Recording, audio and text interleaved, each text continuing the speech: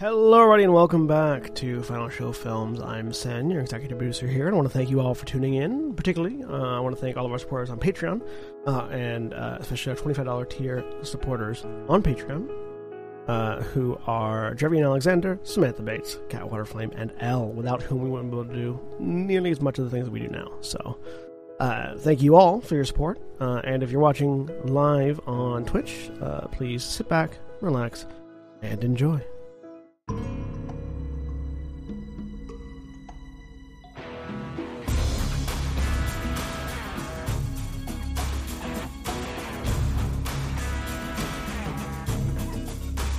Hello everybody and welcome to Wildemount Adventures. I am Jeremy, I am the Dungeon Master, taking this group of players through a campaign of my own devisement, such as it is, within the world of Exandria and currently the continent of Wildemount. My name is Jeremy. I already said that. It's been a while, folks. I don't know why that's an excuse for me just to say the exact same thing that I said moments before, but it is. And go ahead and introduce our players, and we will start with Corvus. Hi, I'm Corvus. I'm playing Cameron, human rogue. And Lilith. Hi, I'm Lilith, and I am playing Keris, the Dampere Warlock. And Elle. Hi, my name is Elle, sponsored by PlayStation, and I'm playing Prize, the Elf Cleric. Give us money, Sony. Yeah, do it, cowards. I know you're listening. Do it. I dare you. I dare you, please. Navarin. Hello, I'm Navarin. I'm playing Seeker, the Warforged Ranger. And Zygrog. Hi, I'm Zygrog and I'm playing Hakim, human wizard. And this session and this campaign going forward, at least until it becomes annoying or too much of a hassle and I stop doing it, is powered by Sirenscape. Or will be once I actually hit a play button. But that won't happen until we do the recap. So, previously on Wildemount Adventures, you had set off on the next steps of your adventures, having successfully escorted your companions Zarema and Quaven across Wildemount to Jorhas and finally put to rest your pursuer from the Cerberus Assembly, good old Raina Jaskell. You had agreed to continue traveling with them to locate the resting place of a powerful artifact that had been created by the servants of the Spider Queen during the era of the Calamity. This item could be used to cross worlds and perhaps even pierce the divine gate that kept the gods out of the material world, something that could be ruinous for the whole of Exandria, not to mention y'all. Zarema had remembered through her past lives that the artifact had been secreted away in Lolth's tomb, the name given to the goddess's prison from the time of the Calamity. She did not, however, remember exactly where the prison was located. And as a result, you had all set out to travel to the communities known as the Many Hosts of Yggdrathad in the southern reaches of Jorhas. Where one of the oldest Luxon Drow alive, named Maya, might be able to provide you with some information. Along the way, you had had a few encounters. You ran into a group of fiendish dragon people, and dealt with them. You made a path through the strange forest known as the Vermalock Wildwoods that was quicker than you expected because it just transported you, thanks to a little bit of fey magic, from one end of it to the other in a matter of hours. As you continue along your way across the Iothian moorland toward your destination, you had encountered a local to the area, a copper dragon who introduced himself as words. Words are real hard, people. Introduced himself as Nilla's Naaman, or Nil for short. Nil had directed you away from a charnel pit that he had said had been the work of the necromancer, sort of an experiment of sort, and more or less seemed to take you all on as friends, and offered to accompany you guys to the mini house of Yggdrasil. Nil had even provided a little bit of information to a couple of you, Karis and Seeker, about sort of what exactly you both are, at least a little bit, as much as he knew. You guys had settled down to sleep for the night, and that was where you had left off. So, you guys wake up the next morning. Actually, no. You do not wake up yet. Oh, thank God you added yet. You do not wake up. Campaign is over. So what are we doing next, guys? No. No, we are not. We are not going to the next day quite yet because we are jumping back a little bit.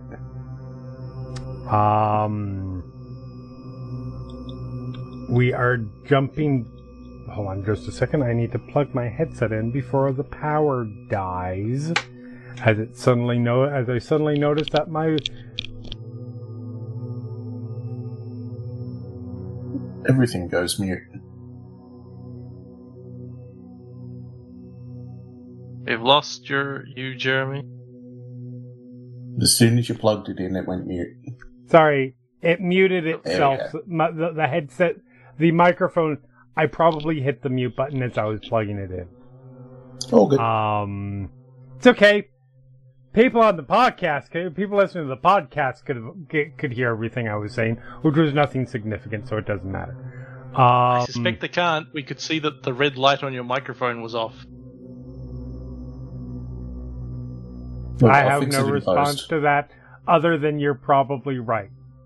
Doesn't matter. Look. We are a professional, we're a professional group. We are not, but we are. I don't know what I'm trying to say. We technically are. We technically are, kind of. Look, if you say that we're not professional, they won't give us money.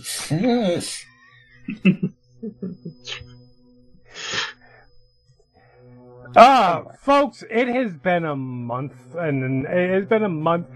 for background, it has been a month and a week since we last played, and it has been an October and a half, I think, for a lot of us.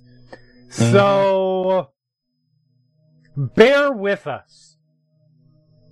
Anyways, the point here is that before we move on to the next day, we are backing up a little bit, and we are returning to Rosanna. Several days prior to Hakeem. Hakeem, you had been, if I remember correctly, you had taken a trip to the library, where you had been previously, just before you all had planned to take off. Everybody else had been gathering up supplies and stuff because you guys had already decided that you were going to be leaving. Mm-hmm. But you have some time because there's something you want to get your hands on, if I remember correctly. Some time and a mission.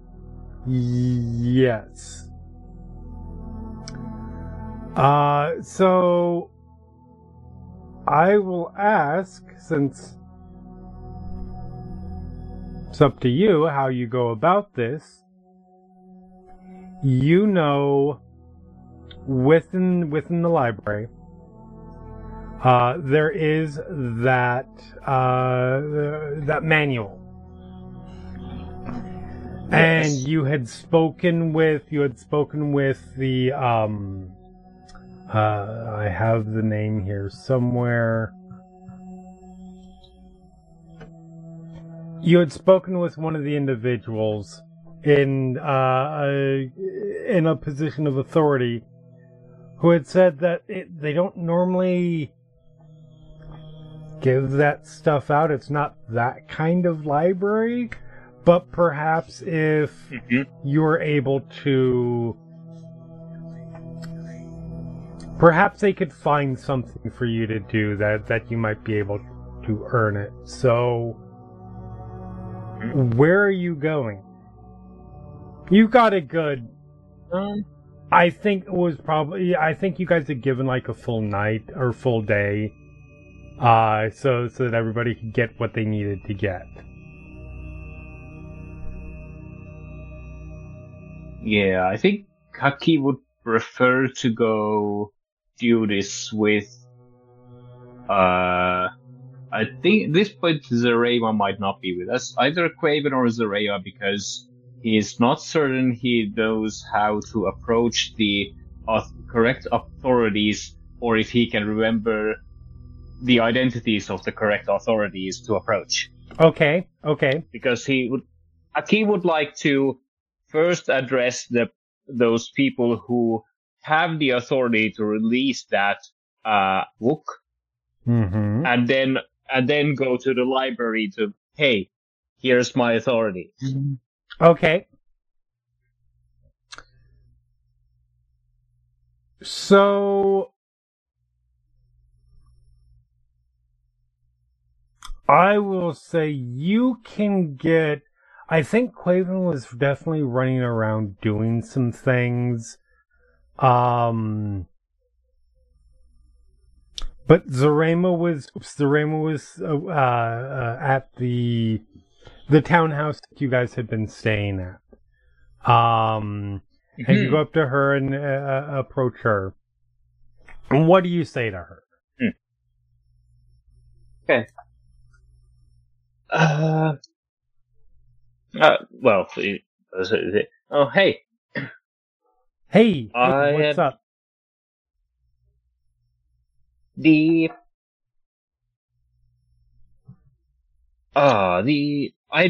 visited I think there was a name for the library that wasn't quite library. Yes, it is the... Hold on just a second.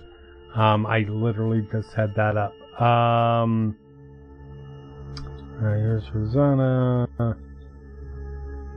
Geography. It is the...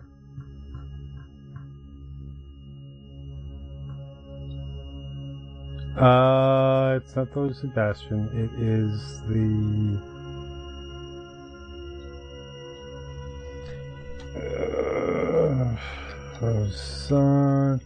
Anyways, there is a term for it. I will find it shortly. Okay. Hey, what?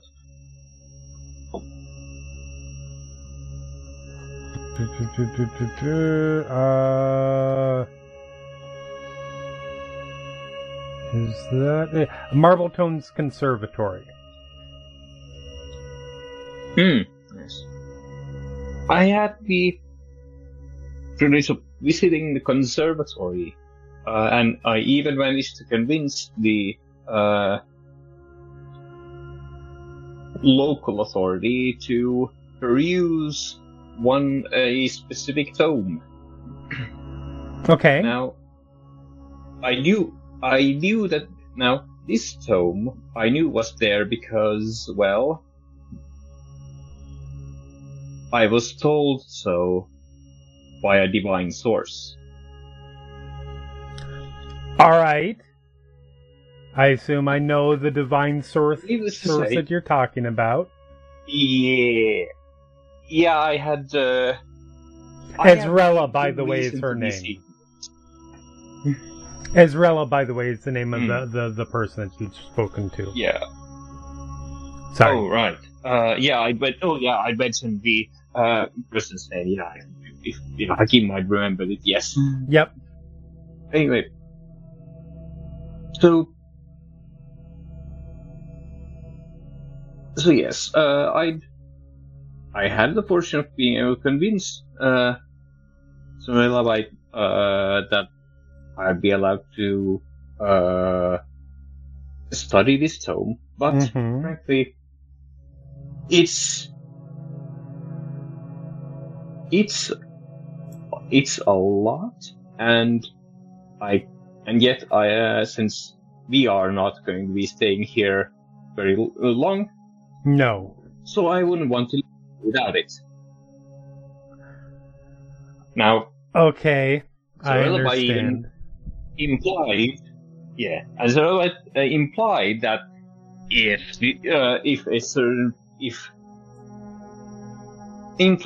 enough favor was garnered from suitable authorities, that the tome might be released into my custody. And you need... And I spoke with Quaino about this, and he's not here. But and I would imagine you too would know who to speak about this. Yeah. I mean, there's an easy answer for that.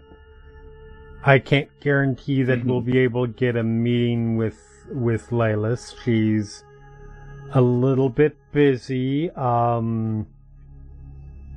being at war and everything. Also just generally being the queen of the empire. But all right, come with me. And okay. She just takes your hand and starts walking. Yep. And you guys exit the townhouse. She just sort of blows past the two guards that are still outside. Sort of startling them because they didn't expect anybody coming out at this particular point. And she just says, "Oh, we'll be back." And starts heading with you to the Lucid Bastion. The large governmental building that you guys had initially arrived at, and where, etc., etc. You guys step into the building, which stepping into the building is how to put it? You step in and then you go further and then you're actually in the building because it's such a large opening, long hallway, very, very vaulted ceiling, sort of like almost Greek columns along the way, until it takes a while till you actually feel like you're inside. And once you guys are a good ways inside, she walks up to a guard, says, "Yeah, hi, Zarema Marim, this is probably no, but I'm gonna ask anyways. Is the Bright Queen available right now? And if not, there is somebody that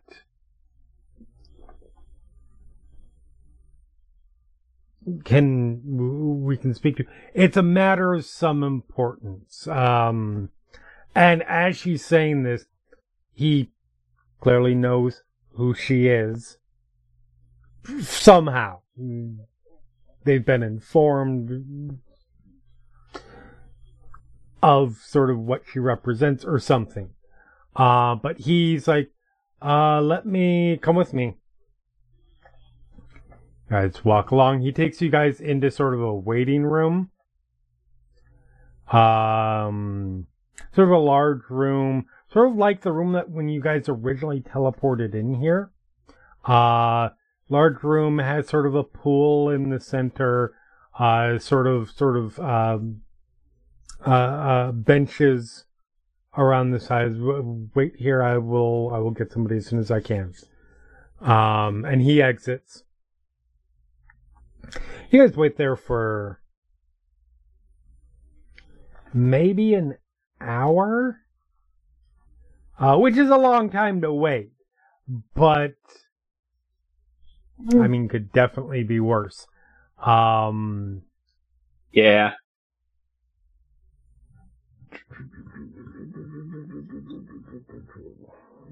Back. There we go. And why did my mouse just move down on me? Doesn't matter. You see the door opens and you see a drow woman come in.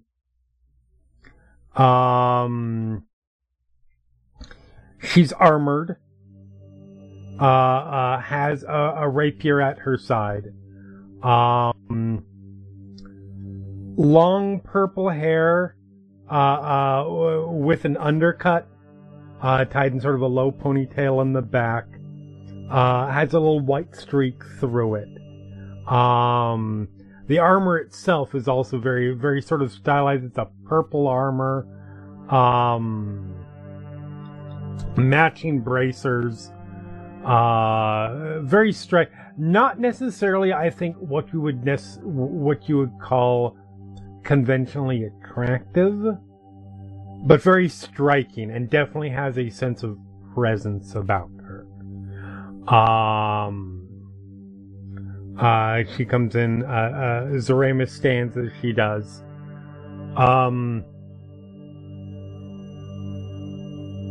Zoraima, sorry, I don't remember. I'm sure I was briefed on your name. Don't be offended when I just say other human. Hakim Ali. Hakim. Forgive me. Yes. What can I do for you? I was the,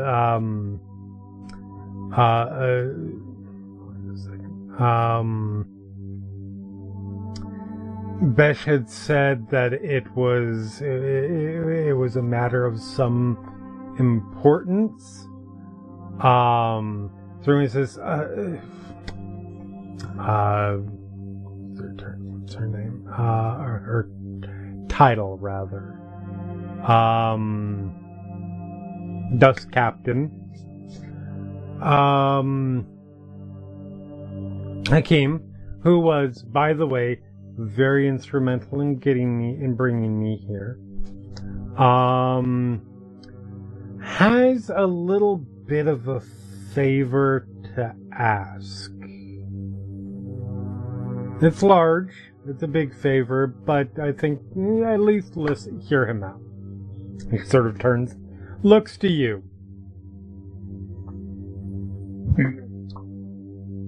Dust Captain looks at you. Yeah. Go ahead. Sorry. Well, in the conservatory lies a certain tome. More specifically, the tome is known as the Manual of Golems. I have already convinced. I forget the name again. Ezrella. Was that the person at the conservatory I spoke to, or? Yes. Okay. Convince Azraela to let me peruse the tome, but it is not. But she does not have the authority to release the tome into my custody, which is the favor I'm asking.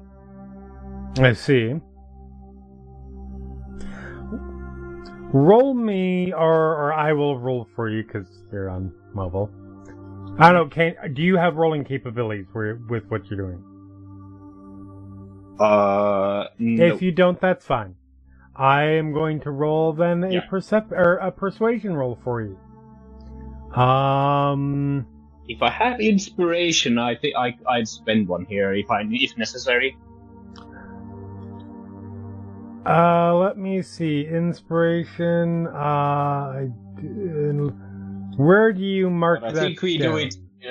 Oh, I see. Yes, you do have. You do have 2 inspirations. Yeah. You can declare it after. So let's see how you roll. I'll spend it if I. Yeah. So you rolled a 26. I'm okay with this. Yeah. Natural 19. So I don't think. I mean, you can use an inspiration if you want. You might get one better, but it's I'm not going to matter. confident enough in this. All right.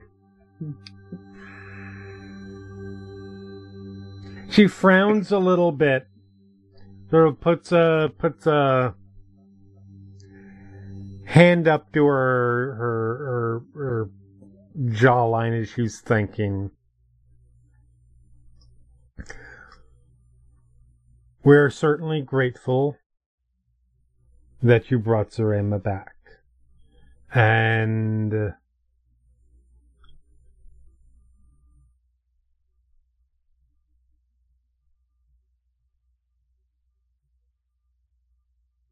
we are certainly in your debt. Don't know if we're... I'm going to be direct here, I think. Hopefully... I respect you enough to be direct, and I hope you understand.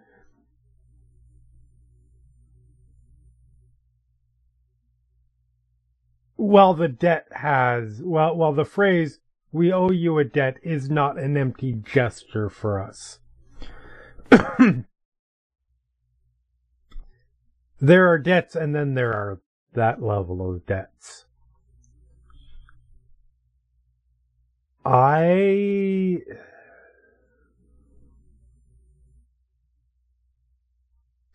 tell you what.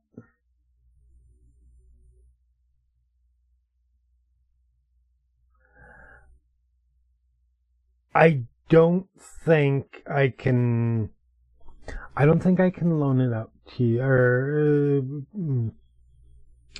release it to your care, temporary or otherwise.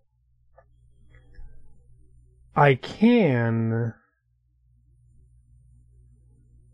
release it to Zarema's care. Zarema is a citizen of the Empire, a member of a respected and significant den, and I can certainly release it to her care, and anyone as the protector for it, if she lets people that she trusts read from it, that is her prerogative. My only request... She pauses there for a minute and looks the two of you over and fixes her gaze on Zarema for a moment, but then turns to you. I like to keep my ears to the ground here in the city. My understanding is that your group might not necessarily be here as long as might be expected. Is that fair to say? There is a very reasonable chance of that happening, yes.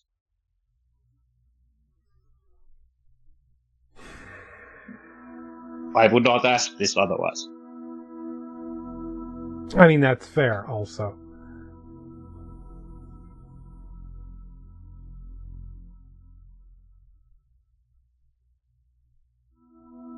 You went through a lot of trouble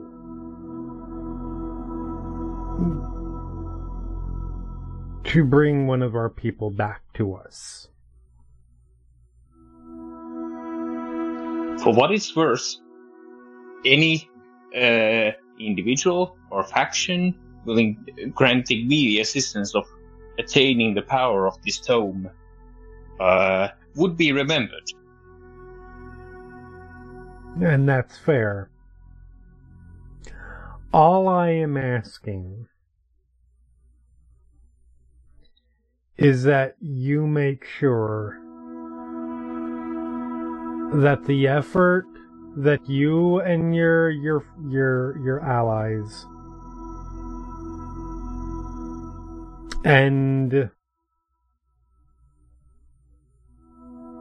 Quaven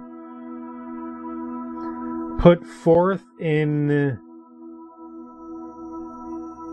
delivering Zarema from the Dwendalian Empire to the Dynasty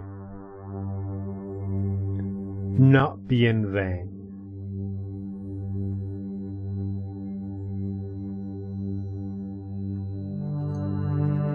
If you're willing to make sure wherever you are going, I have my suspicions.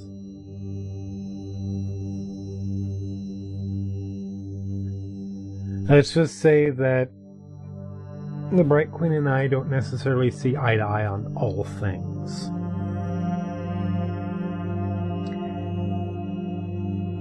And wherever you're going,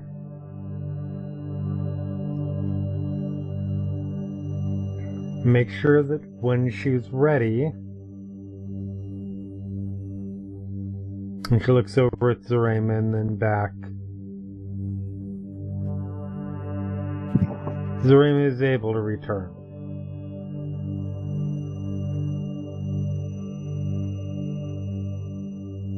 While I have respect for the Bright Queen, I have more loyalty towards the Rayman than I do the Queen. I'm not saying drag her back here at any point. I'm saying when she is ready to return. Whenever that may be. Whether that's in a week or 3 years or 10 or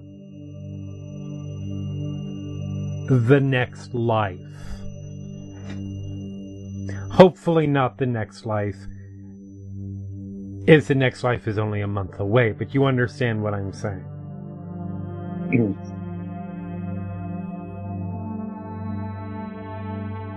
I'm not asking that you be... I certainly wouldn't ask you to be acting against Zarema's wishes with Zarema standing right here.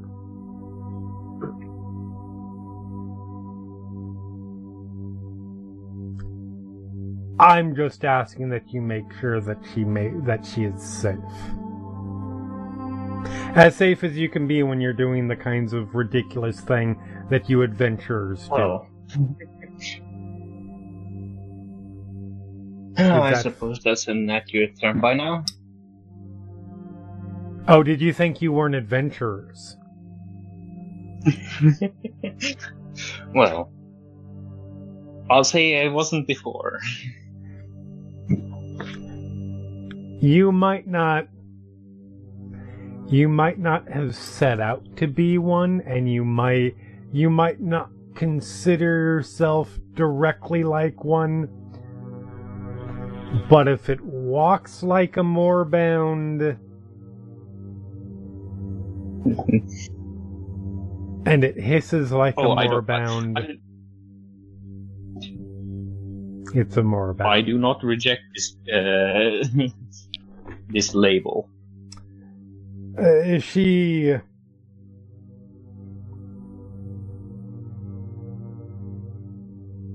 Do you have paper? Oh, Yeah, I'm fairly certain that. Yeah, He I'm would pretty have some. sure that you would. Takes a paper from you. If not, Hakim would. If nothing else, Hakim would be able to produce some with magic. Yeah. Takes paper, ink, I assume, and very quickly scrawls out. Yep. On using one of the benches as a surface to write on. Scrawls out something very quickly, signs it, folds it, puts their seal on it. Give this to Israela. Mm-hmm. She'll give you what you need. Thank you. I will hold. I will remain true to the one you asked.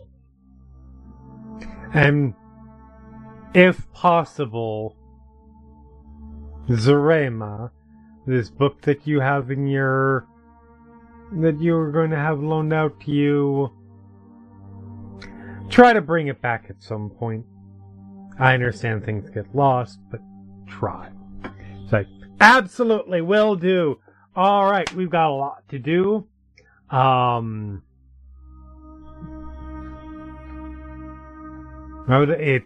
been Quina, it's been good to talk to you.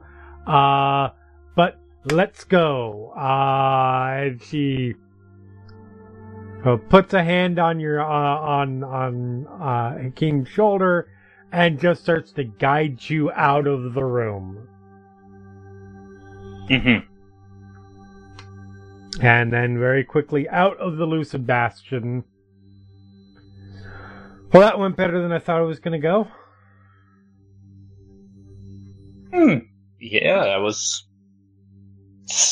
simpler than perhaps simpler than I expected. Yes. I'm be honest, I thought we were going to have to. Wait, could have been longer.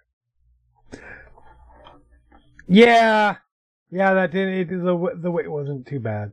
Yeah, I was fairly sure that we were gonna have to give something up pretty, at least moderately significant. Some kind of controlling controlling someone coming with us on this whole mission that I didn't necessarily want coming with us or something like that. But you're a convincing person, so let's go get your magic book.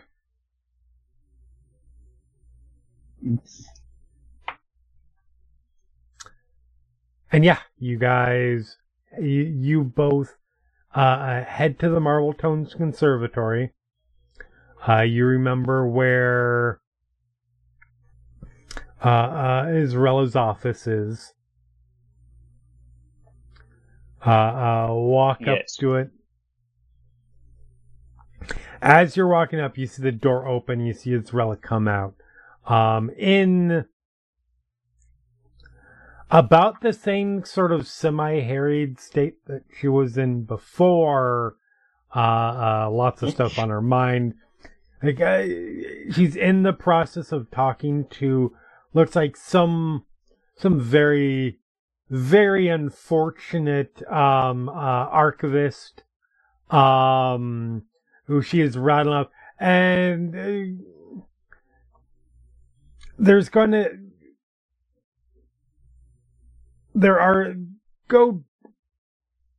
bunch of things that in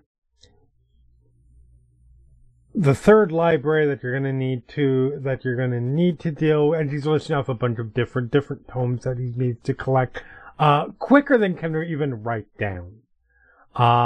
As she's in the process of walking out, she stops and looks because you guys are just coming up. Don't tell me. I remember the name.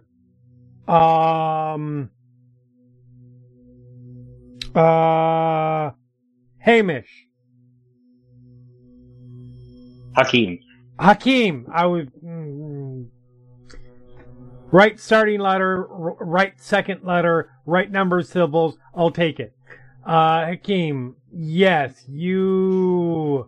Oh, I bet I know what you're here for. I've brought something / someone with me, and Yep. and steps to let her see Zarema. Yep. Zarema's like, hi, Zarela, is Zarema Miriam? I have a missive for you from Dust Captain Kryn. She hands it over. She looks at it, takes a moment to inspect, like brings the seal close to her eye to make sure that it's legit. Looks up at you guys, breaks the seal, opens it up, reads it, looks up at you guys a couple times as she's and back down. Is like, all right, Zarema is it? Right, okay. Well, I am supposed to entrust you with the manual of golems. That is, what a coincidence this is. All right. Come on. And yeah, she takes you guys to a very familiar section of the library to you, Hakim. Yep. Yep. Lets you guys in. Walks over. It's actually in a slightly different place. It's like not far. It's like one bookshelf over. Takes it off the shelf, and practically, while she's looking at you, hands the book over to Zarema, and it's like, be careful with that. I'm not saying this to, well, you know what, I kind of am and I don't care. This book is worth more than you are.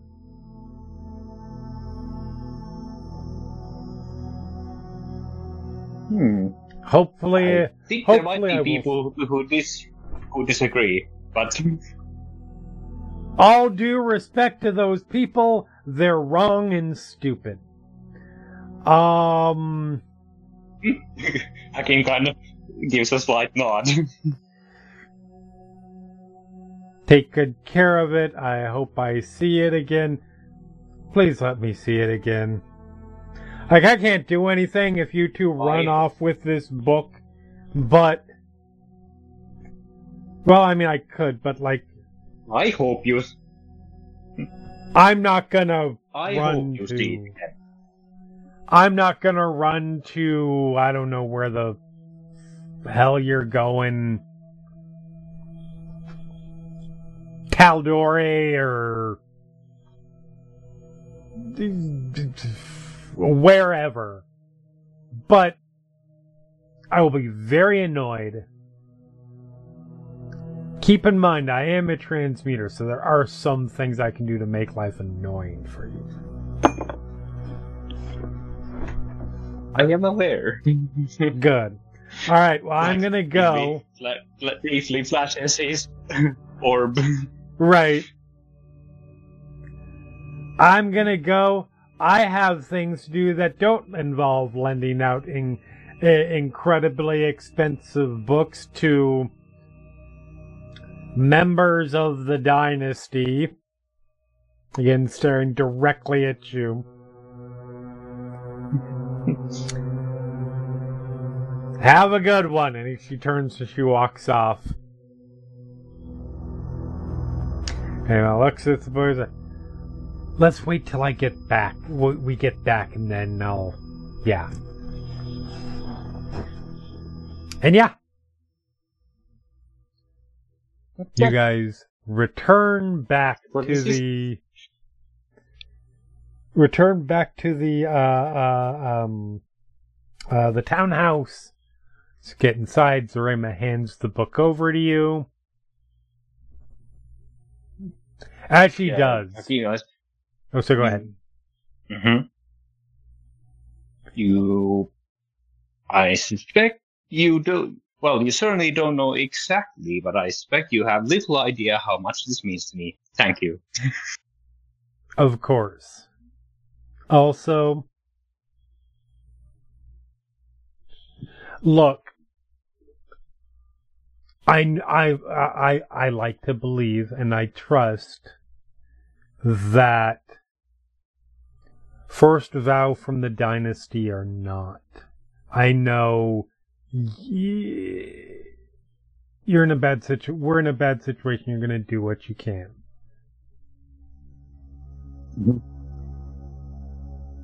Don't feel like you have to act any different than you already were. I don't think I need to. All right. I'm just saying, just to making that clear. I get what Quana was trying, what was saying, and I appreciate it.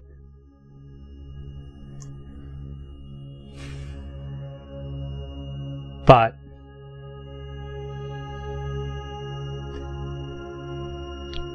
the Dust Captain of the Kryn Dynasty has to look out for the dynasty's interests, and you know what I mean. You're good. You're fine.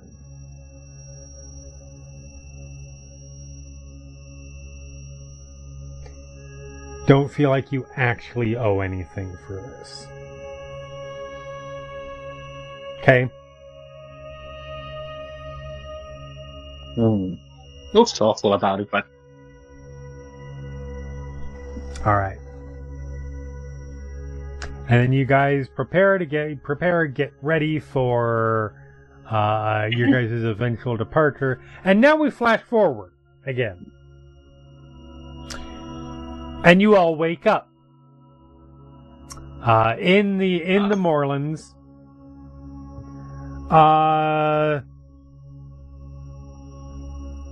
To the smell of food.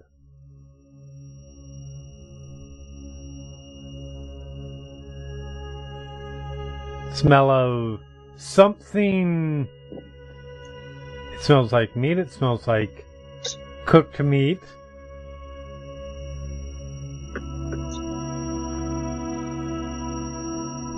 And you guys all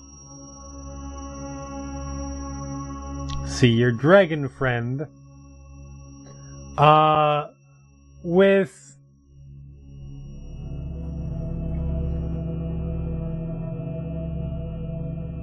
it would be a bit much to say that he is a particularly skilled cook,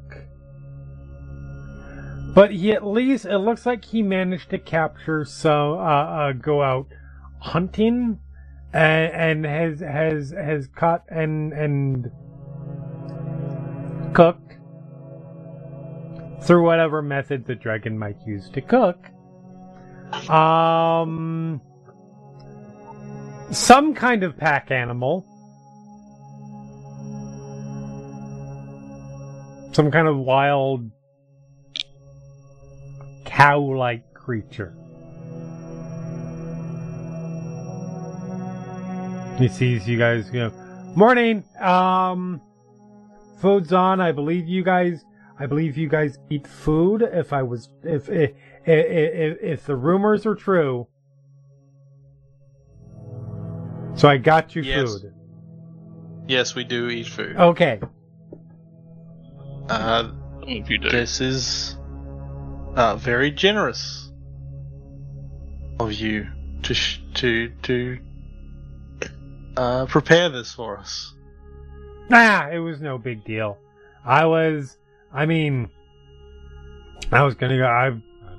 I have to eat too, so I went out to get breakfast, and it's like, oh look, there's another Roth. They probably would want to eat. I'll eat these ones, and then I'll bring this one back. And so I did. And here. Yeah, Cameron will. Yep. Maybe a little warily, but he will carve off some and. I've never thought about what dishes we would have. Whatever. He will gather some of the food and and eat it. Yeah, it's very good. Thank you. Whether it's good or not. Right. Yeah, because you guys. No idea. I don't know if I'm sure dragons obviously very smart and like cool meat at any time when you're out in the wilderness. You know, not always easy to get. Probably doesn't know how to like roast an animal to like a perfect medium. No. It's not super great, but it's fine. Harris honestly doesn't care how cooked it is. Legit. I'm gonna just tug on Karis's sleeve a little bit. Do I have to eat it? It would look impolite if you didn't at least eat some. I can make food for everyone, so we don't have to.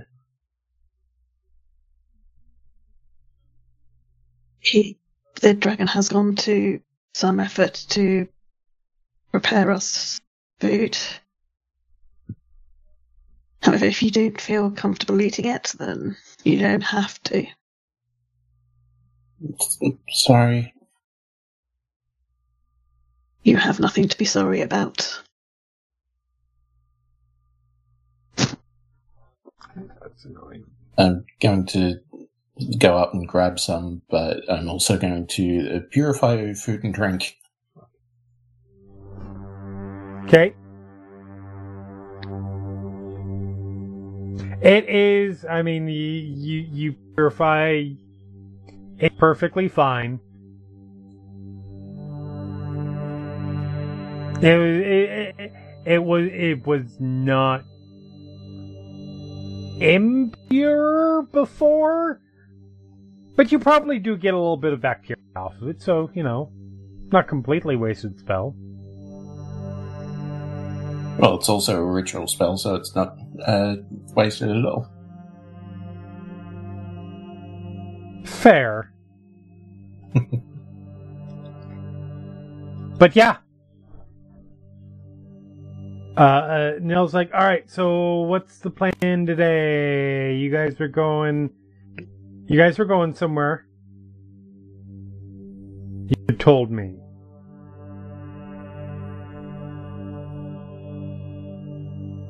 The many hosts of Igritha. Right.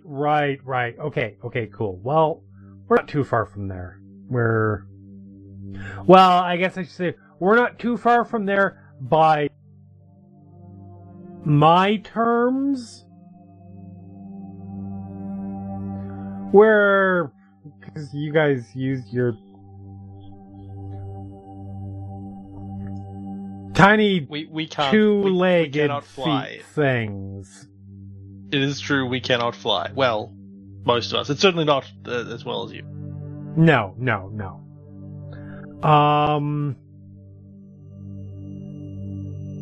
Yeah, it'll probably be a few days. Shouldn't be that long though. But yeah, I'll tell you, I will. It would drive me nuts to just try and, no offense, move as slow as you. So I'll fly ahead and I'll make sure that there's no, like, I don't know, necromancers or bandits. I know bandit is a thing that you that you humanoids worried about, right? It's a burden. Yeah, no bandits, no necromancers, no Draco liches, nothing like that. We certainly wouldn't want to run into any of those. All right. Don't worry. We haven't seen a Dracolich here in probably 2 or 3 centuries. It mostly lives. It mostly lives further north and east. Way further north and way further east. Good to know. We will steer clear. All right. He sort of excitedly takes off and starts flying ahead for you guys. And yeah, not to put too fine a point on it, but you guys are probably going to have an easy few days travel. Partially because you have a dragon guide. Partially because you are taking a fairly well-established road at this point, or you're going to reach that. Does he continue to like camp with us when we absolutely make camp? How's Prize doing with that? Yeah, because he is very enthusiastic. He is very obviously very exuberant about things. He is horrible at reading people. He has the worst insight. Just regarding the food thing quickly, if anyone didn't eat any of the food, I think Seeker probably ate it. Okay. Because he's technically capable of that, he just doesn't have to. Yeah, for sure. Does he taste? I No, reckon lick that's him. a choice. What's that? Sorry? Just give him a lick, see if he tastes. Does he taste the food? That is... What do you know? Did you say now? I think, given that Seeker very rarely eats anyway, I'm not sure it's particularly important, like, what stuff tastes like and whether or not. Like, I'm not sure he cares whether it's good or bad, because I'm not sure he knows the baseline for those things. I think... But he can taste it. I think that... Curious about. Seeker and probably most sentient constructs, we'll call them. I think that you can identify tastes, but it's not the same experience, I don't think. It's you can recognize that this is what salty is. This is what sweet is. This is that makes sense. This is what a strawberry would taste like. This is what dragon seared roast tastes like. But it doesn't, because like you wouldn't have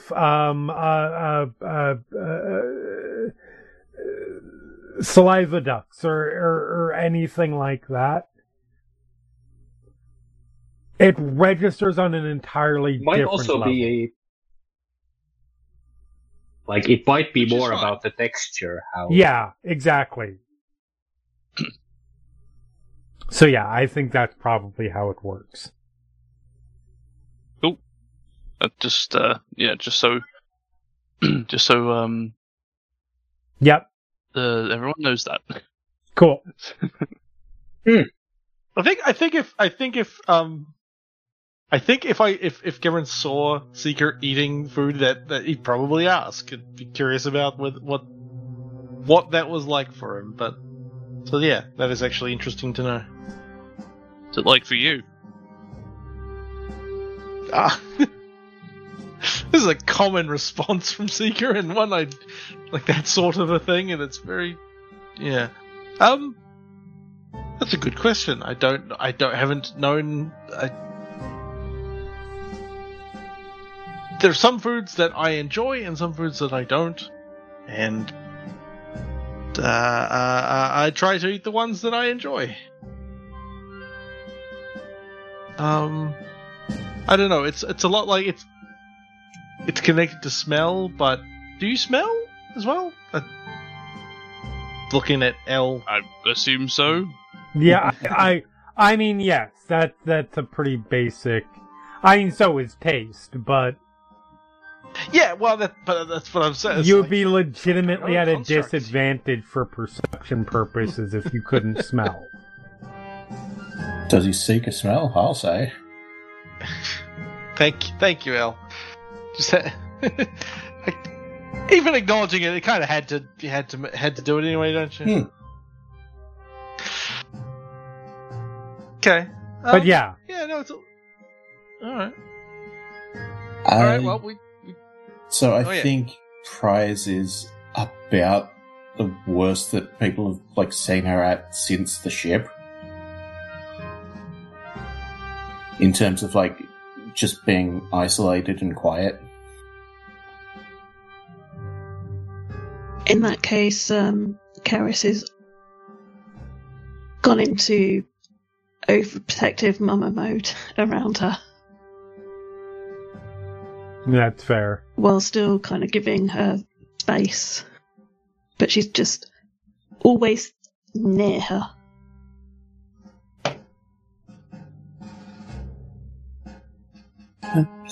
Sorry about all this. You have nothing to be sorry about.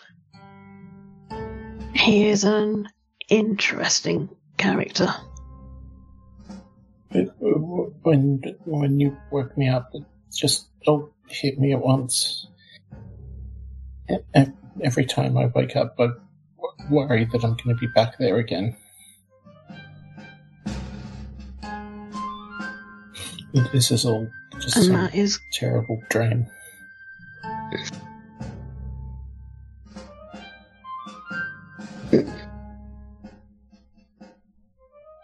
It is understandable. It is an interesting situation we find ourselves in. But rest assured, I will not let anyone put you back in the position you are in.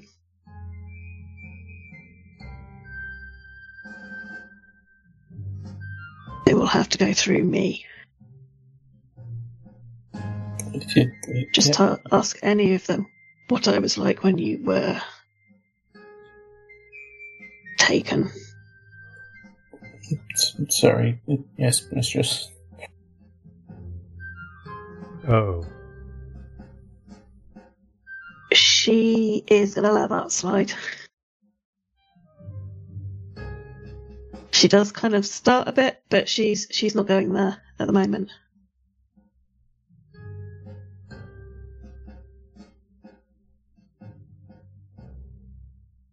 Fair enough.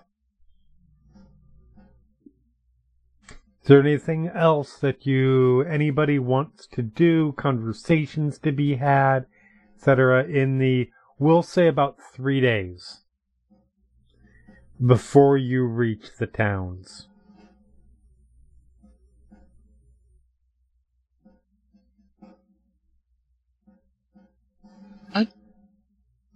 Not for me. Okay. No, I think Cameron...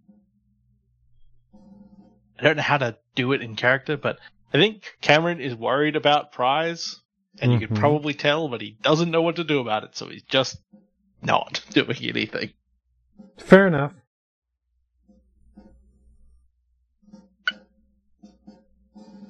Alright, so... yeah, it is... I said it's about a 3-day trip. It is a pleasant trip. You guys are... when I say pleasant, I mean in terms of... let's be honest. Your guys' trip has been through some pretty harsh terrain. You guys did you guys did snow-capped mountain travel. You guys did through a creepy haunted forest, through an incredibly humid to the point of potential exhaustion level a jungle, and then across the general wasteland that is the majority of Jorhas, particularly the barbed fields where Rosanna is located. If you remember when you guys exited Rosanna and were traveling, it was full of these jagged rocks that were large teeth and... Oh my god. This is rolling grassland. This is some hills, but not like particularly harsh mountains or anything. The weather is a fair bit cooler than what you were dealing with just a matter of days before. So that's legitimately kind of nice. You guys are in sort of a temperate, perhaps a little bit cooler than average.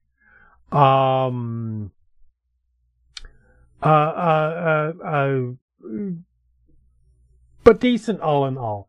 You don't hit any nasty weather spouts. You don't hit any storms, anything like that. And eventually, you guys come in.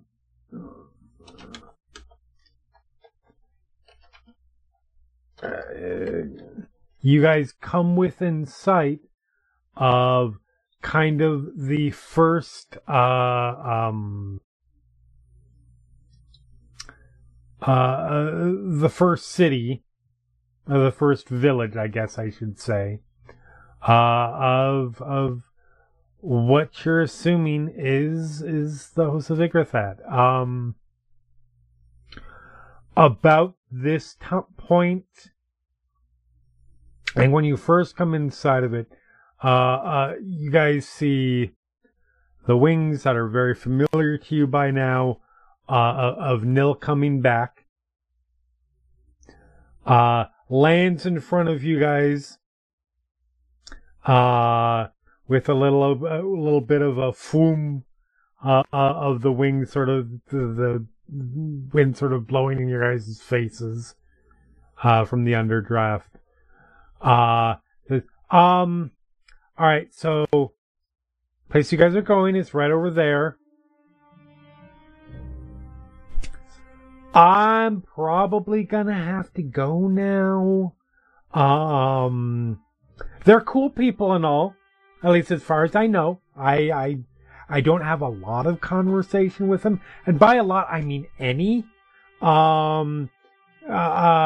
They tend to, when dragons start flying their way, they tend to do what a lot of you two-legged, hairy, fleshy things do, and start doing start doing the war things.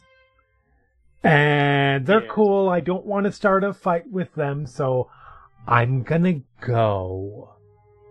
But if you're ever in the Moorlands again, look me up, and we'll hang out. We'll make a day of it, or a few, or a month, or a year, or whatever. It has been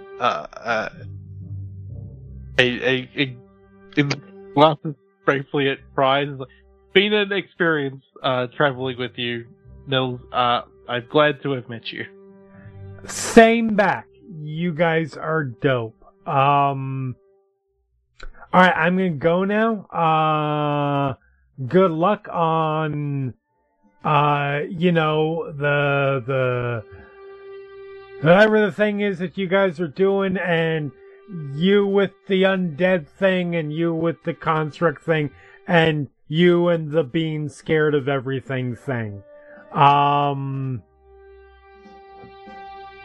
Yeah, later guys, and whoosh, takes off.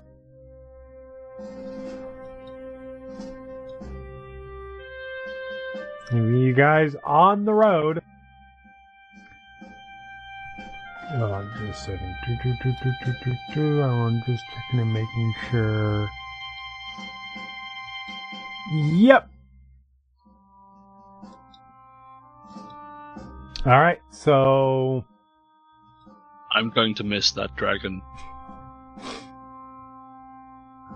He definitely made things easier.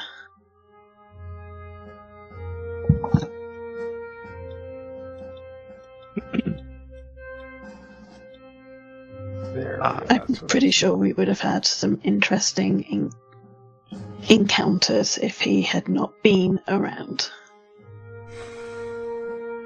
Certainly. It's a luxury we haven't had, really.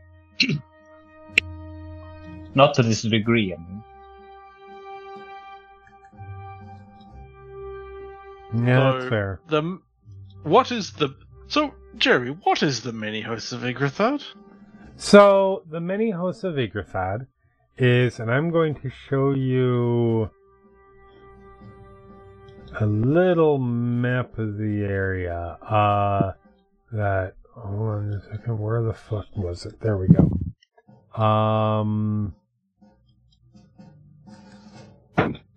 Yeah, we'll see if this. I'm willing to bet here. That's not going to help. We'll see if this loads up. If it doesn't, it'll at least be a link. Not even a link. Great.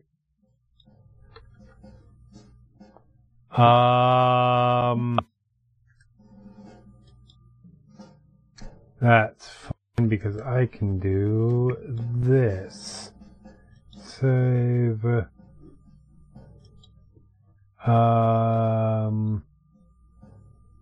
You'd think I would have thought to do this beforehand, but that would be too easy. So the many hosts of Yggdrathad is essentially a community of communities.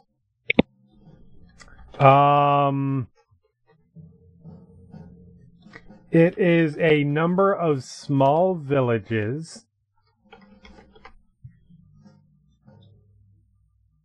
where you guys currently are, essentially in the southern part of the way southern part of your house. There we go.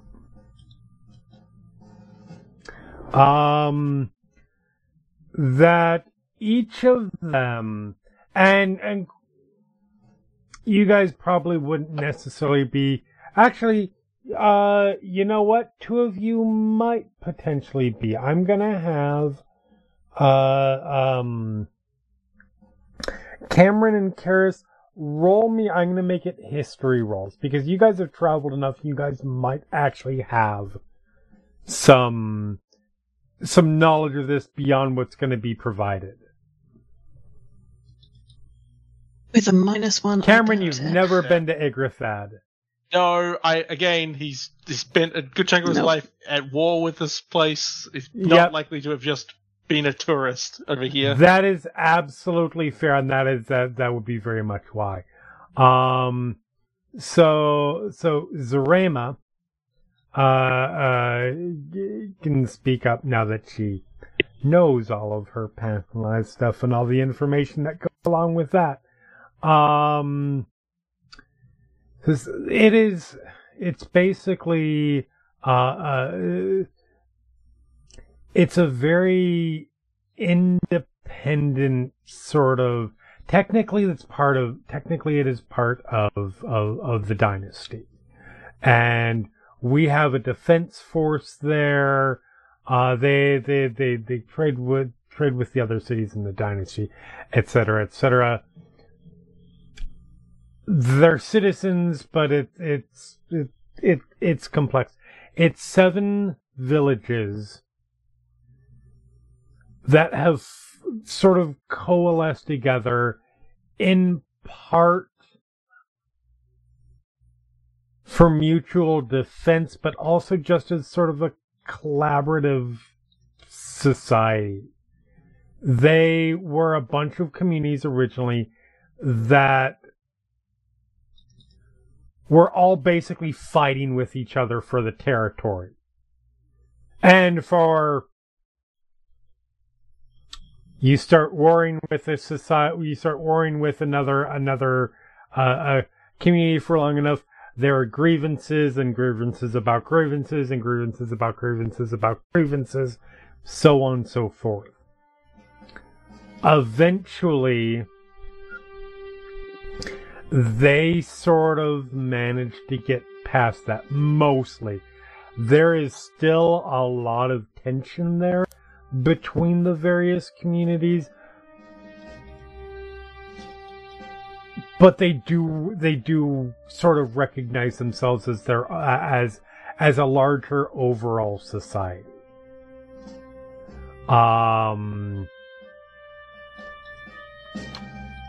Rosanna has a presence here, but it's tentative at best.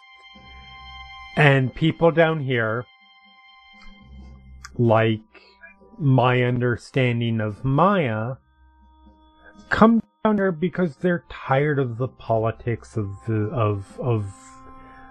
dynasty. They're tired of this or that, and they just want to be outside of that whole mess. So we're going to find several different communities. I know where Maya is. Maya is in Aruth, which is sort of the orc community.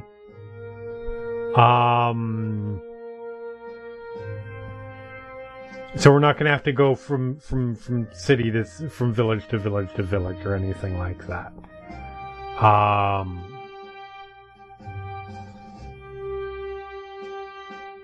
But yeah, there are a bunch of different communities.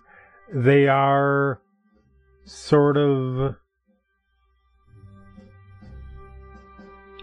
organized along racial lines a little bit, a decent amount, because that's how the original clans and communities and tribes and the like were when they started when they started their conflict and eventually united. But yeah, we are going to Aruth, which is, as you can see sort of on the map, is, you guys are coming from the north, northeasternly direction in, so it's actually almost sort of the furthest community away. Sort of in the center is Oceanic Ka, which Zarema describes that is a largely hobgoblin village. It's sort of the most defensible one. If things ever get really bad, a lot of times they will take in the other communities and be kind of the central defense point. Aruth is the mining a village. That's where we'll be going. Okay. So we're sort of seeing the outskirts of. Yeah, you guys are within like probably half a day's travel of the first village. And how long will it take us to get? How widely spread is this whole? It's not horribly widely spread. Like it is.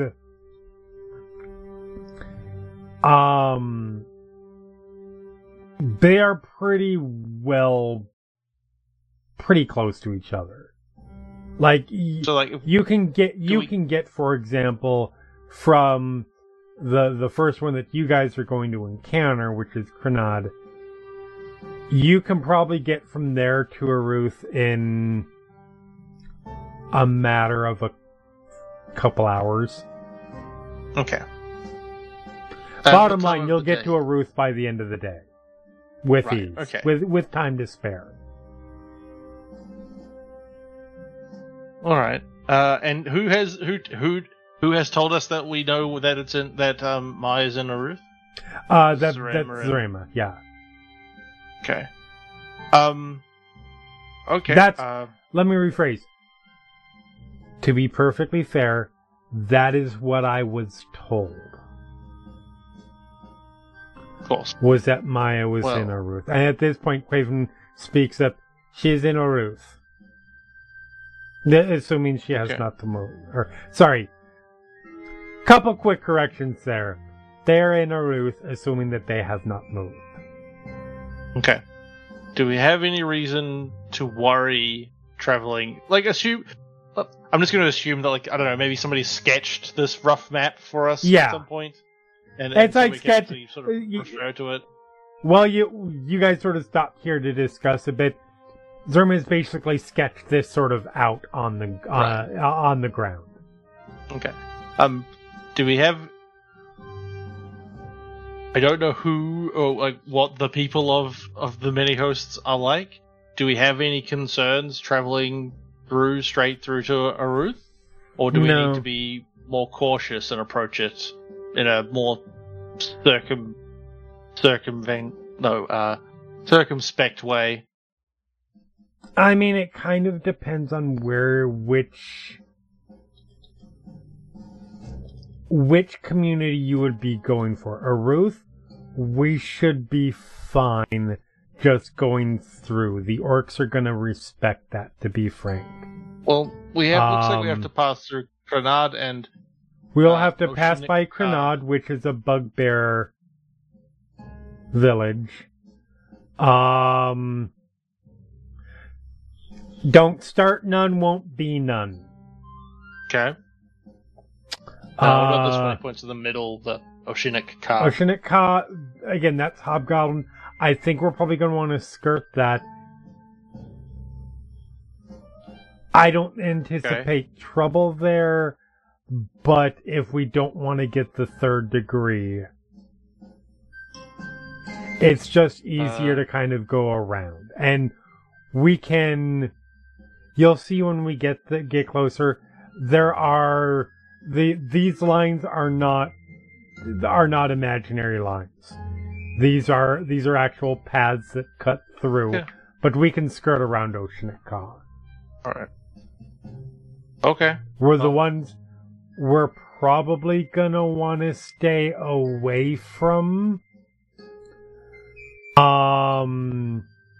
Unyithi, they're not bad. They're just very... The gnolls are very insular, and they associate with the other communities the least, so... And honestly, probably Wrathfall. Those are various humanoid, non-goblin kin. Most like us, quote-unquote, but also they're kind of the worst when it comes to Yggdrathad. We'll be fine. Then I guess we just stick together and get to Aruth as soon as we can, then. Alright. So that is... So unless anybody else has wants to weigh in, I think he just starts packing up his stuff, or picking his bag back up or whatever after his conversation, and starts heading towards Crenard. Hopefully everybody else follows. Sounds good. Yep.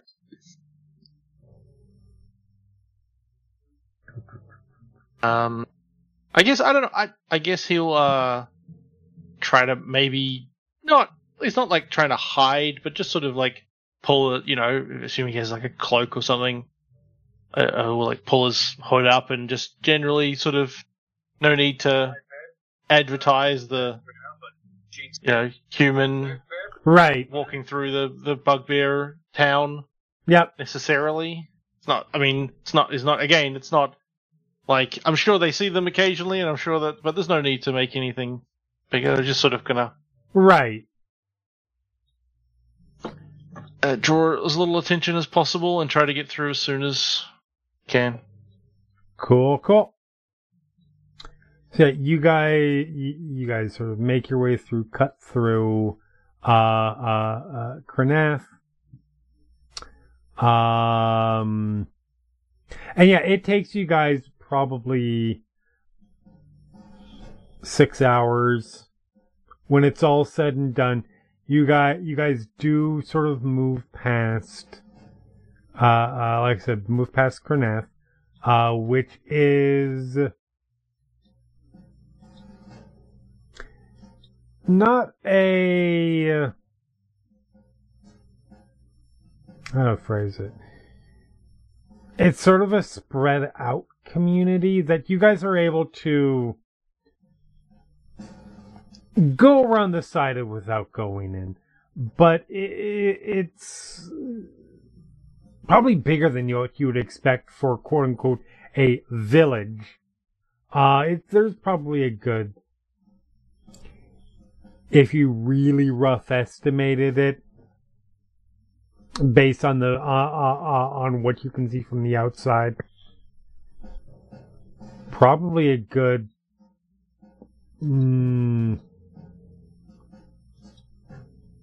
upwards of 900,000 people there.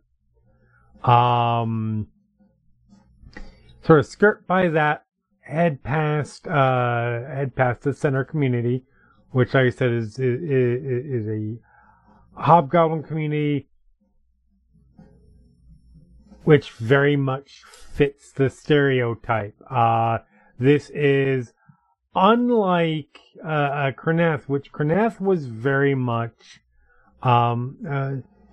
bordered by groves of trees and some watchtowers and things, but it was definitely a little bit more natural. This is a walled city. As you're sort of walking by, you see a number of people up on the walls watching you guys as you pass. Nobody threatens you, anything like that. But it feels like you're passing by a military village, basically. And finally, yeah, towards the end of the day, you guys come into a sort of heading eastward or westward. You do come up to, there is again a wall here. You can hear the sounds. It is not a quiet city or village. It is, you can hear the sounds that come with a mining town. A lot of metalworking, a lot of sounds of metalworking. The smells, it is a rather muddy town. And as you approach, probably about 10-foot walls, that is sort of traversing sort of a larger, almost like a mesa kind of thing. Wall to sort of the same on the other side. There isn't like a big military force. There are just a couple of guards on either side of the door. They eye you as you all approach. One of them is a full-blooded orc. One of them is a half-orc.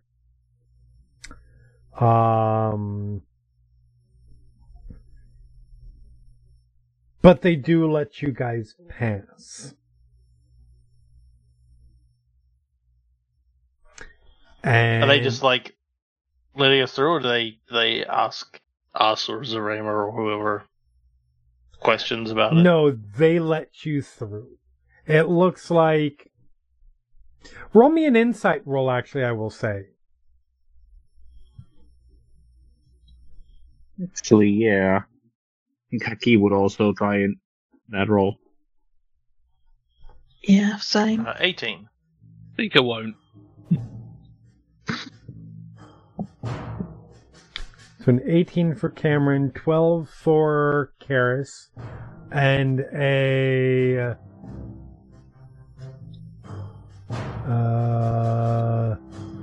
8 for Hakeem. There's my die rolling. So, yeah, Hakeem, you are not used to this kind of society you're dealing with. Like, how's the best way to put it? Where you're from, like, the Clovis Concord and the Menagerie Coast in general is not a very militaristic site. You don't have a lot of worry about defense kind of in the same way that others do. You have things like piracy and obviously there's crime and things like that. But this is a little bit different from what you're used to, so they're kind of hard to read.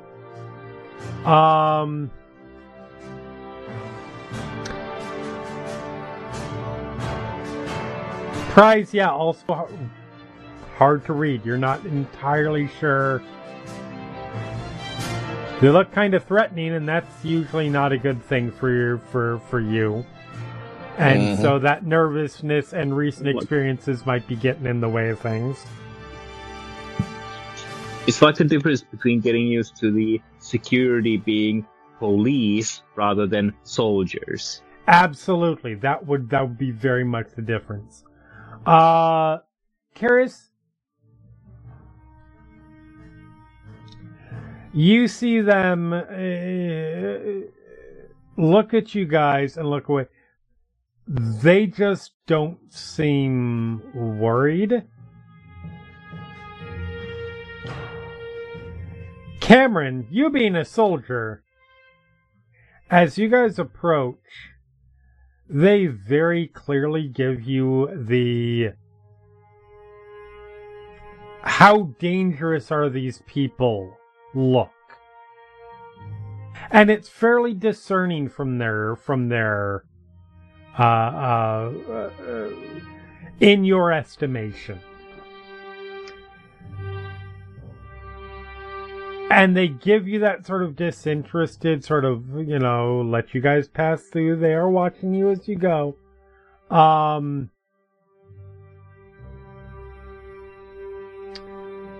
You get the notion that they are not worried about you as a potential threat. Like, they're not expecting that you're going to come in and cause havoc. They are keeping an eye on you, though, just in case. So yeah, you guys pass through. And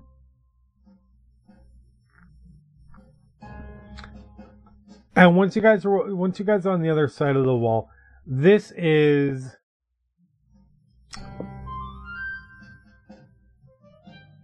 Aruth is a village very much built built out of sort of what its primary industry is, which is mining, masonry. All of the buildings are stone buildings. You see a lot of homes, a lot of smithies, that sort of thing, and it is all overlooking to the north. In particular, is what you're seeing initially. The surefire signs of like mine entrance and that sort of thing. Quaven sort of takes over. Is like, I know the way. I will. We should probably introduce ourselves to Chief Uvakro. He is in charge here. He is the leader of Aruth. Maya will be technically his advisor from the dynasty. So he will be the person that we will need to speak to. And he sort of takes you guys all the way through the village to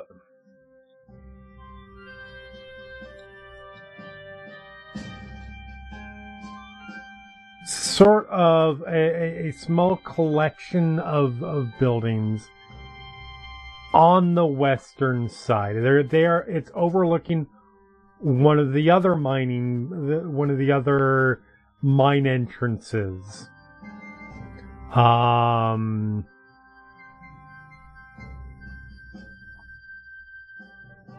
You guys see, it's a busy day. A lot of people going in and out. And you see sort of overlooking it, is where you're walking up to. You see two individuals standing there. Very different physicalities.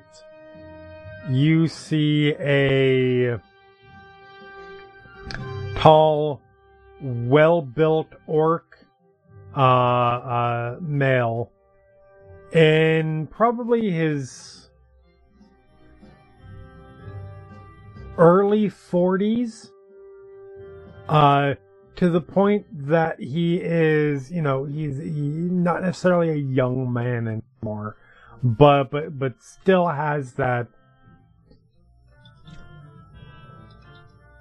capability about them and just general, I would say, intimidating demeanor. Has hair sort of in a black mohawk that comes down, and then sideburns sort of go straight into a large beard.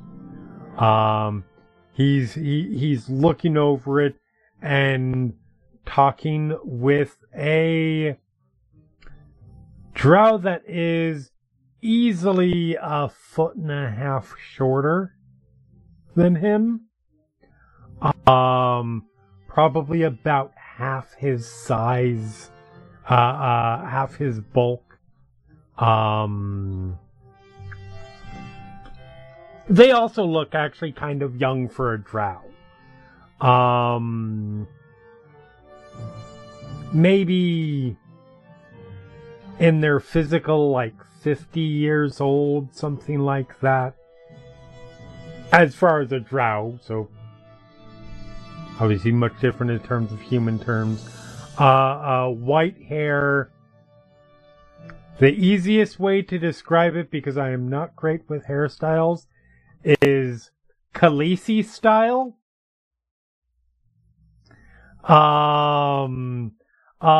The braids that sort of go back and are tied. They have, their skin coloring is sort of a bluish gray. Dressed where the orc is very much dressed for doing business in a mining community.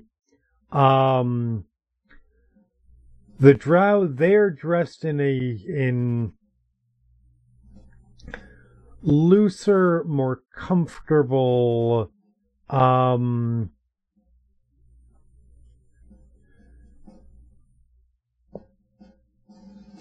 little bit fancier clothing.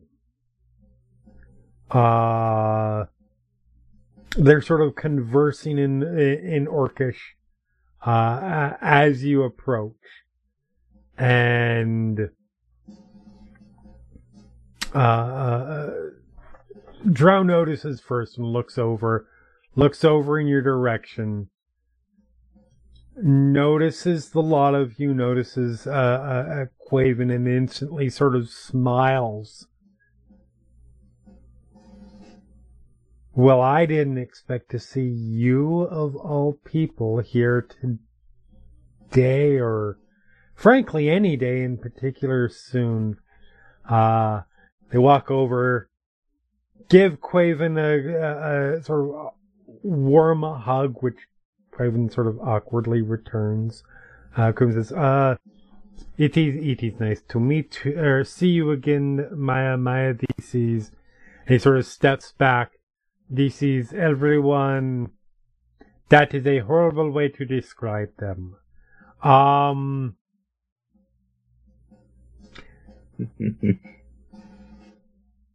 Maya just sort of chuckles a little bit and says, sorry, I know that Quaven is a little bit socially enfeebled. Hi, I'm Maya.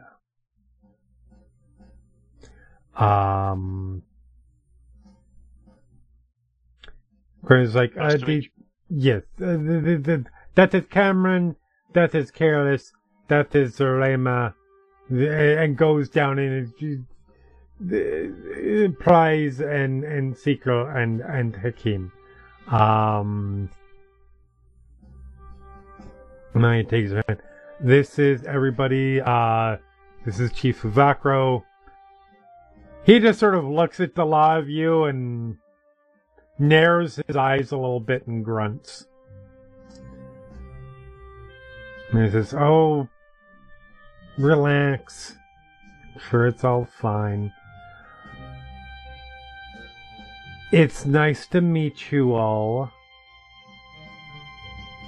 I'm gonna guess this is not... I would be over the moon. Both of them. 3 of them. Both of them, I think.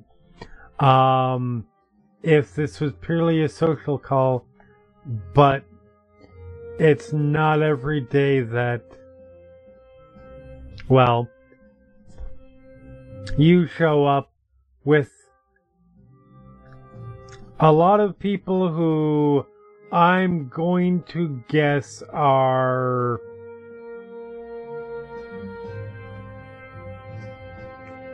You guys are on a mission or something like that, I'm going to assume. Fair to say? Several.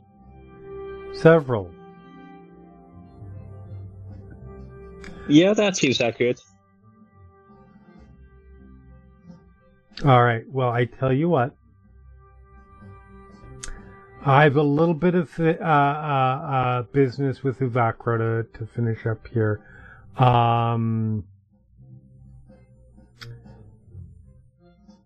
If you guys want to wait at my home, I will be there very shortly and then we can talk.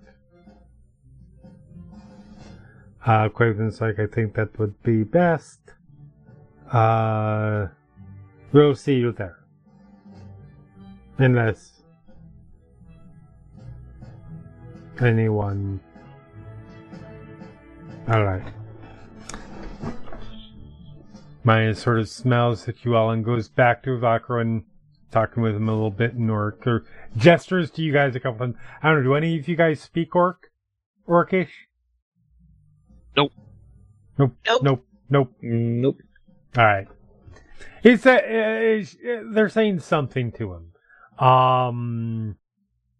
It looks like it starts off with like sort of oh, don't worry about them, it's gonna be fine. Now let's get back to what we were talking about.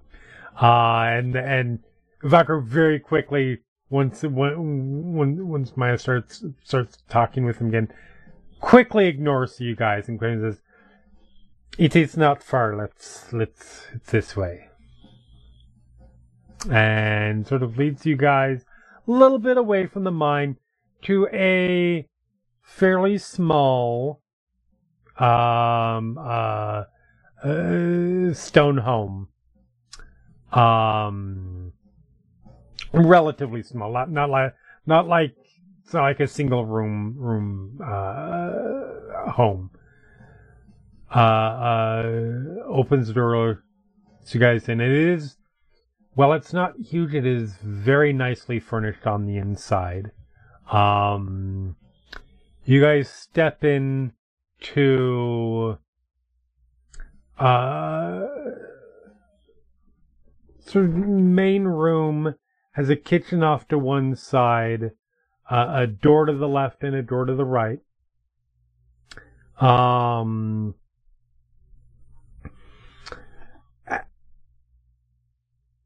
Pretty nicely furnished, and as you guys step in, Quaven is already pulling out a torch for the non-dark visioned among you.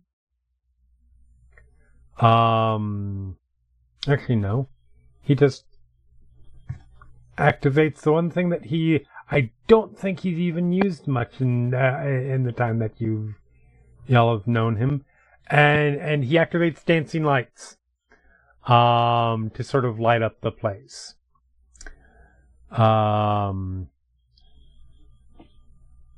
It feels weird for me to say this, but I guess make yourself comfortable. Hopefully it will not take too long before they arrive.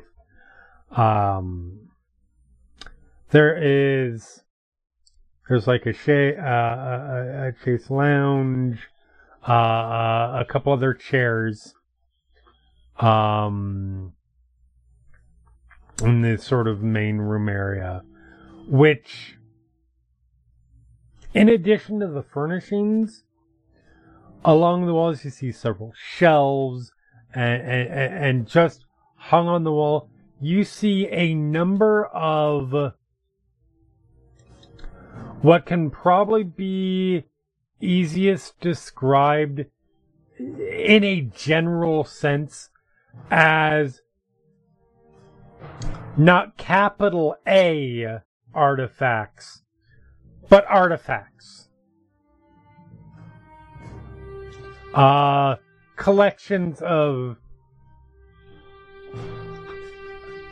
ceremonial staves and masks and those sort of things all over the walls. And Quaven just sort of finds somewhere to stand and sort of stands there kind of stiffly as you guys wait. Zarima's finding a seat to take.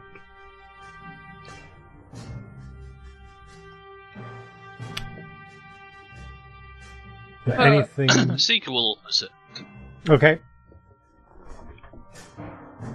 And sort of spend a few seconds looking around at all the stuff on the walls. Yep. Gonna try and find somewhere unobtrusive to stand. Okay. There are places. There's a place. There's a corner you can stand in. Facing out of the corner, to be fair. To be fair, yes, absolutely. I think Cameron's going to stand sort of near the door. Okay. Sort of just within earshot of this conversation that will presumably be happening. Right. But you're keeping an eye out for anything that might happen outside. Fair enough. It is worth mentioning. Lacking. Okay. It is worth mentioning there are no windows to this building, to this home. At least none in this main room. So if you want to keep an eye on the outside, you would kind of have to just keep the door open. But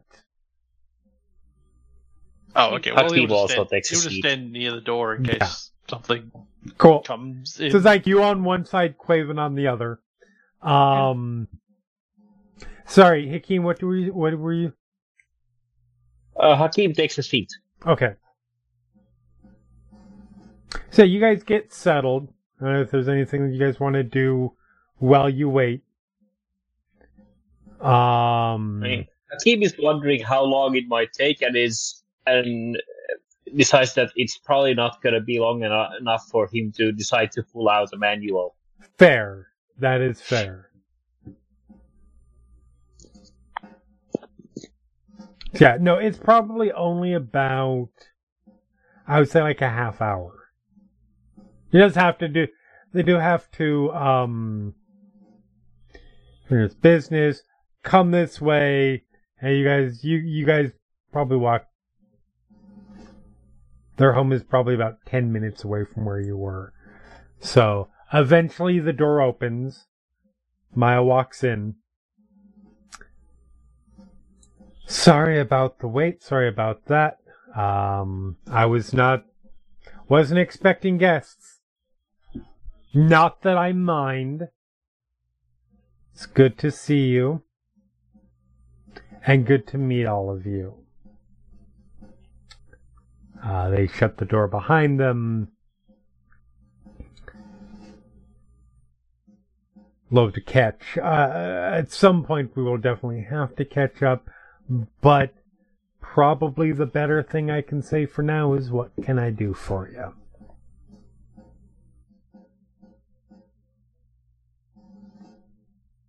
Quaven sort of gestures to, well, you guys and Zarema.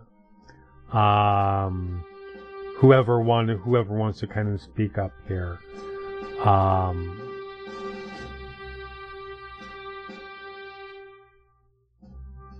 Yeah, Zarema will. Alright, so interesting story. And she will proceed to sort of detail in general terms, like, we are looking for, she will say, we're looking for a location of an artifact. We understand that you sort of an expert in that. We're looking for an artifact that, the last we know, it was in Lulth's tomb. That sort of arches an eyebrow. We don't know exactly what it looks like. What we do know is that it can pierce barriers, shall we say.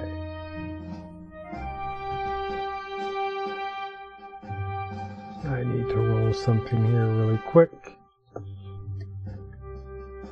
No, not that, not that, not that. There you go. Here. Wow. Maya's sort of listening a little bit. Think I know what you might be talking about.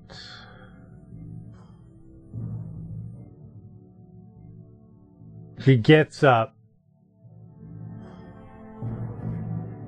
Walk over to a door. One of the two doors. Opens it up. Steps inside just briefly and comes out with a book. I know I've got it. I know I've seen it in here somewhere. Here we go. They sort of hold the book out to you, sort of hold it up for you. And there is a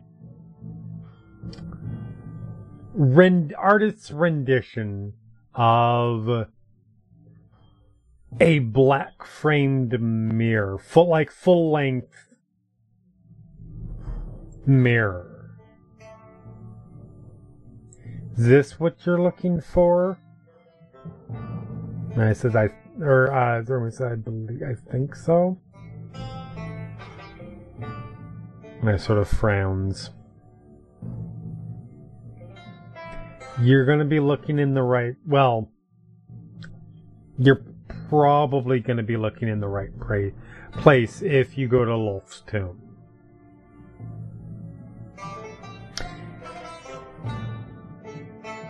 It was left there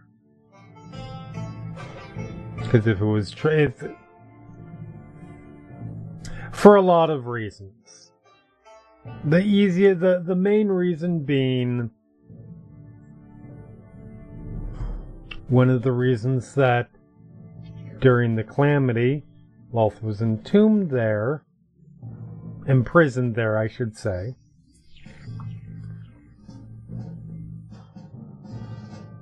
Was because it's near impossible to find. You can't scry on it. You can't locate it through divination magic. Not even Lolth's more powerful devotees were able to find it. And they needed a place that could imprison her where she wouldn't be found. When she was thrown through the Divine Gate, it was messy. When all the people were thrown through the Divine Gate, as opposed to the prime deities who just went on their own. It was messy for all of them. But they had this prison, essentially, that nobody could find anything in. Some of her artifacts were hidden there.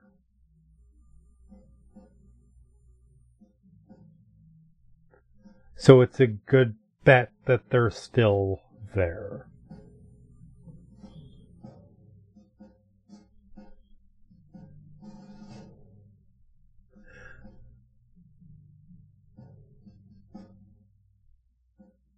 I don't know exactly where it is, but there are a couple places potentially that you can check. Good news is they're really close to each other. Well, I wouldn't say really close to each other, but they're in the same general vicinity. And she pulls out a map. I keep saying she. They pull out a map.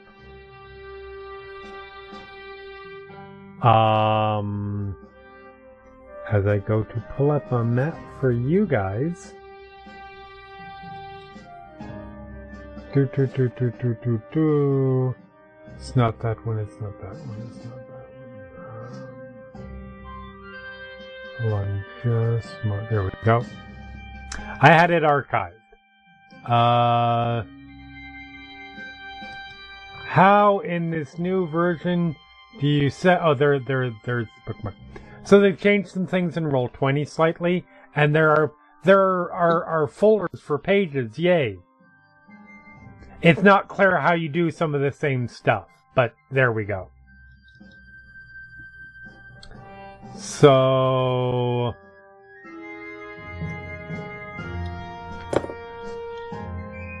she pulls out this map. They pull out this map. Says they are... both of the potential places are on the Blight Shore.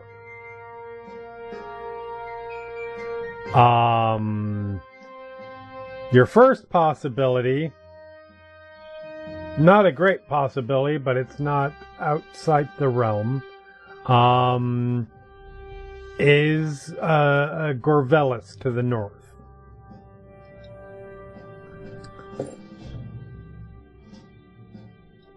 That was a stronghold of the Betrayer God's forces during the war.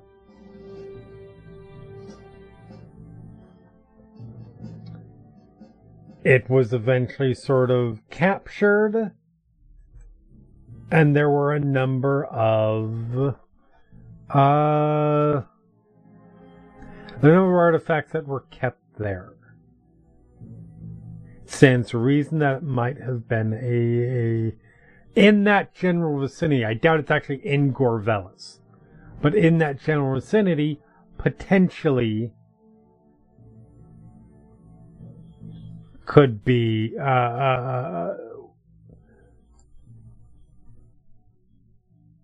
would be potentially where it was held. The other possibility is a little bit further to the south in Blight Shore, in Cantor's Rest. According to the legends,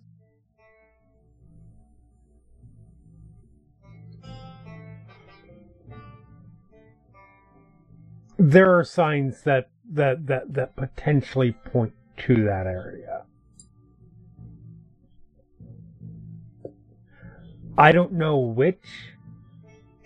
Y'all are gonna have to pick one or the other to start at. Or somewhere in the center, I don't know.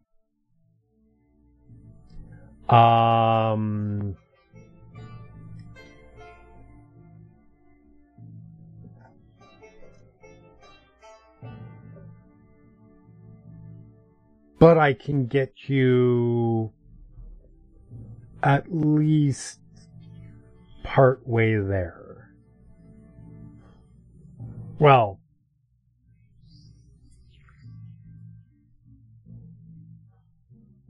I can get you passage there.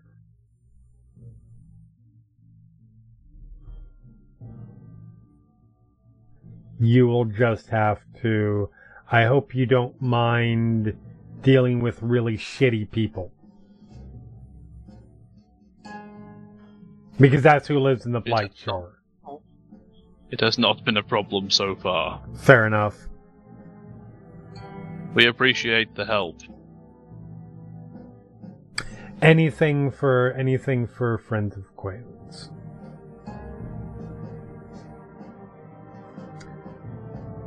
That is nice. Excuse me, sorry. Yeah? Does anyone know the name of the artifact?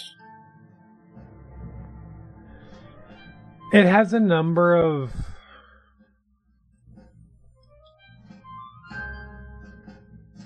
There are a number of potential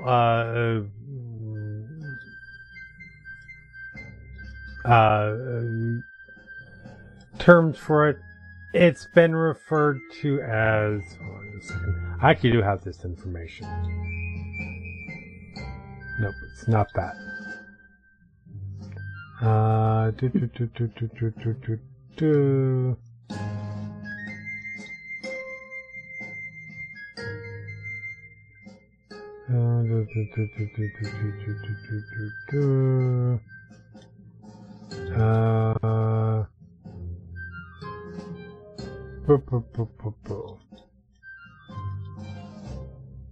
I know, I'm so very organized. I mean, now you got more info down than I do.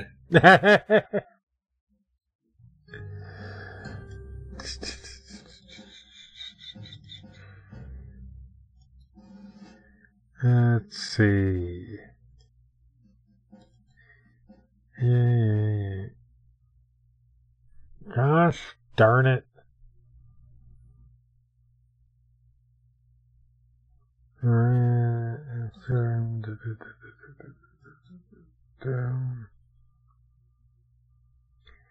Well, hell, I don't look like I can find that information quickly right now. But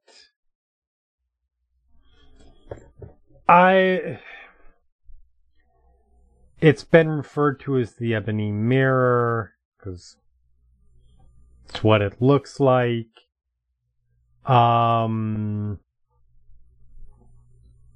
That's probably going to be your best bet for a term. And then to Zarema. You said that you might be able to help get some things for that? Some things for... I might be able to find the information for you, but I need some supplies. You said here was going to be a good place for it. Yes. Sorry. No, you're right. Yes, you have that. Zarema looks at my... Do you have somewhere where we can get the components for some clerical magic that will reveal the lore behind? And I was like, I absolutely can. Actually, you know what? Prize, roll me a percentile. Let's see how lucky you are. See if Maya, who is a talented magic user and types themselves, might have those things on them. 4. I'm fresh out currently, like personally, but I can get them. We are, because if I remember what the components for Legend Lore is, isn't it like silver strips or something like that? Incense worth 250 gold, and 4 ivory strips worth 50 gold each. Ivory strips. Yeah, I can get those, no problem. Give me... I think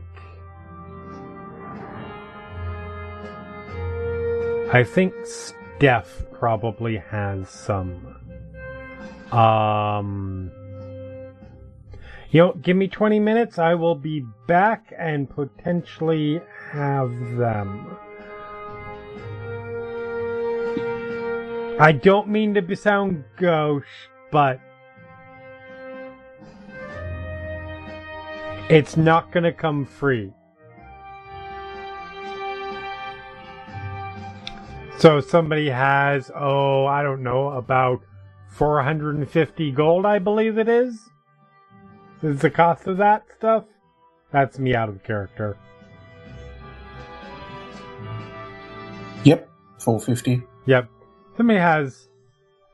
Didn't we have some party gold as well? Yes, you absolutely do. I don't know who is it recorded, but... Sorry, I don't want to cause a problem with everyone. It's okay, we don't need to do that. No, it might be useful. Not a problem.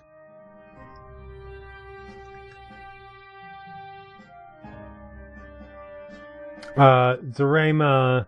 Actually, I'm pretty sure Zarema has enough to even cover it on her own. Because someone else is holding prizes gold. I would assume that's Seeker. Wait. This is where we find out Seeker's gambling addiction. I don't actually have any. I've only got my 5 normal gold I started with. Huh. Yeah, who has more money than that? Gold, I think. Because I know you guys have money. In the handouts, there is the hoard in the handouts, which describes some of the loot we... Oh, there it is, the handouts. Oh, yeah. I mean, I knew it was in the handouts, but, like... I think some of that has been spent, but... I mean, if some of it has, then cool. What's been spent, that... Hopefully you guys have been keeping track of that. It might have been used on... Alright. I'm not sure, but we did buy diamond dust worth of... I don't think I have much, because I bought the bottle, the ever-smoking bottle, so I think that's sort of my portion mostly used up. We haven't been keeping very good track of it at all. Yeah, I haven't spent any. It hasn't come up, and we don't get together that often. I mean, fair. I haven't spent anything as far as I'm aware. I'm just going to say you guys have the group hoard of what's there. Sure. We worked out what the slippers and the button, robe with the button were as well, I think. Yes.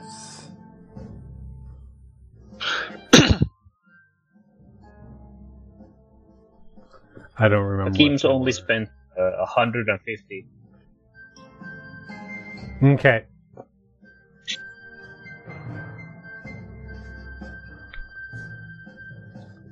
Well, I'm just going to assume that you have 450 that you can spend. Mm-hmm. Well, That's very generous. Zarema will hand over money. Says, all right, I will be back in. Give me 20 minutes. I will be back, and you can see what you can find about this. And she will take off, leaving you guys there. Okay. Sorry, I don't. You shouldn't have to worry about me. Worry about. Can and we do. Exactly. It's so fine. Seeker will just sort of rock up and be like, "Why?"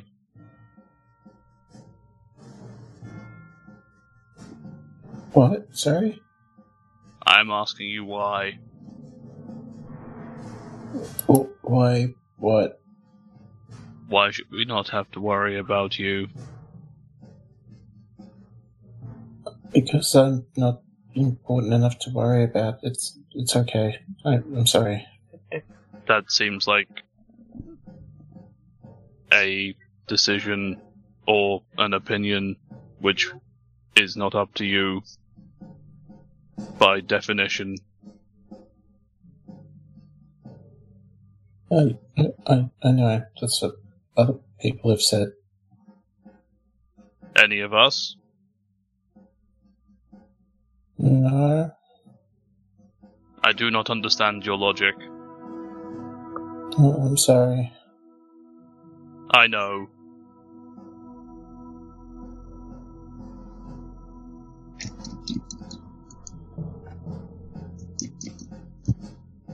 Right. Consider, if you cannot explain it to me, perhaps it does not make sense. There's a lot of things that I can't explain that doesn't make sense, but everyone else seems to know it. That is why I ignore those people.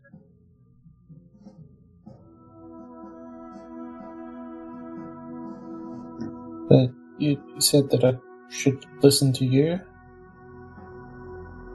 That is up to you. I think it is your choice.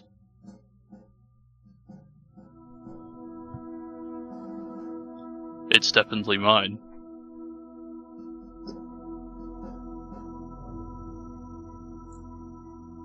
And it doesn't matter what I do because there's no right or wrong.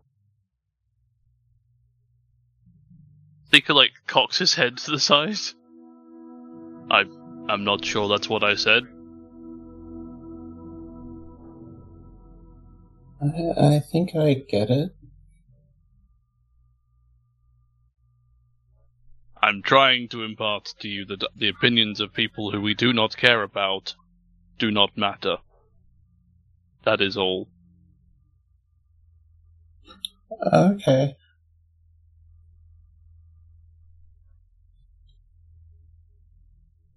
We should not let them run our lives.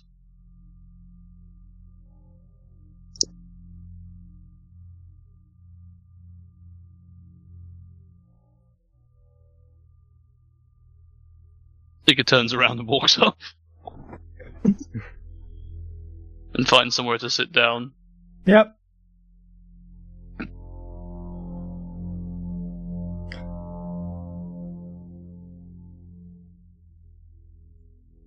I think Karis is gonna talk to Price as well and just say, we have decided that you are worth any trouble that you may cause us. Sorry.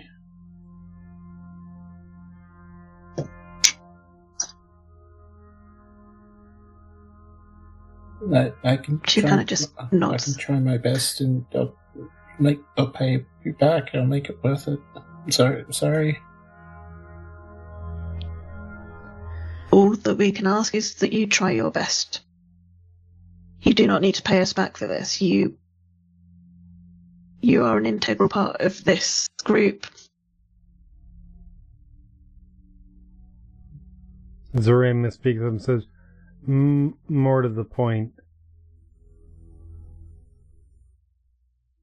your relationship with us, all of us, I venture to say, isn't a transactional one.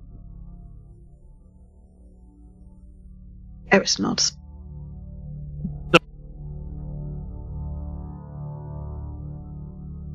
Sorry, you cut off Navarin. Oh, no, sorry, I was trying... Okay. That was someone else.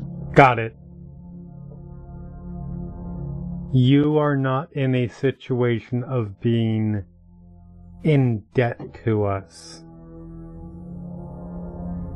because of, well, frankly, anything.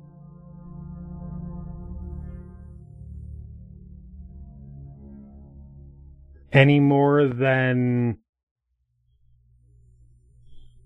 I don't know, I'm in debt to you for everything you've done for me. In fact, frankly, if it was a transactional relationship, I would be seriously in the hole.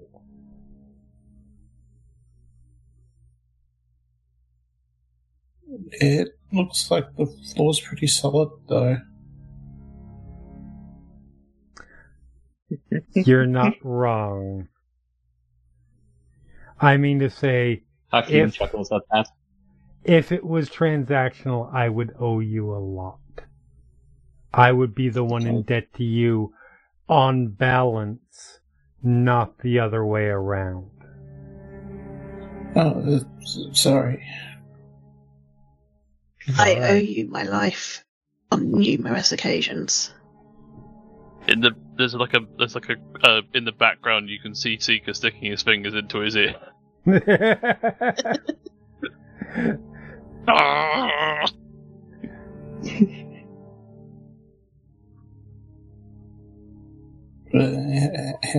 do I know what to do?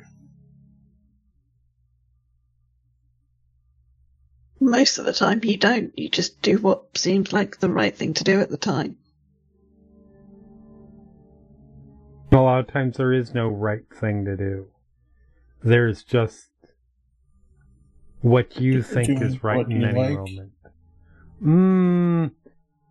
Well, there is right and wrong. Oh dear.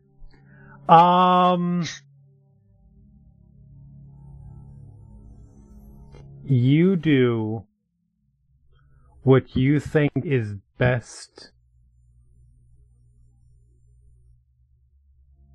in any situation. That's all any of us can do.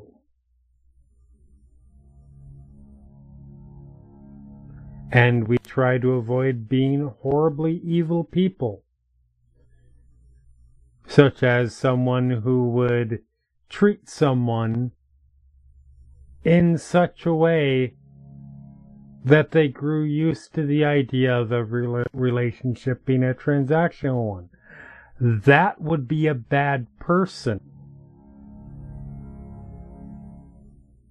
The first person, not the person not the person who is treated in such a way that they start to view things as transactional. The person treating them badly. To be clear.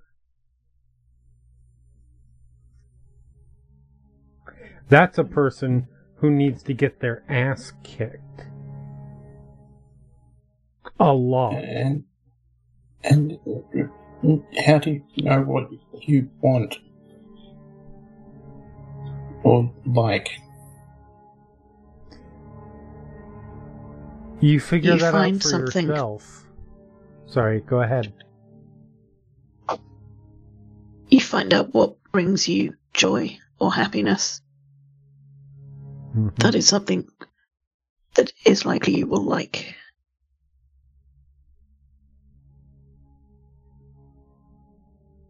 Preferably that doesn't hurt somebody else unless they really deserve it.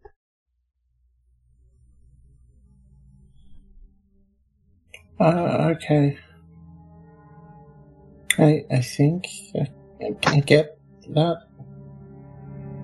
But I'm sorry, I'm not good enough for it.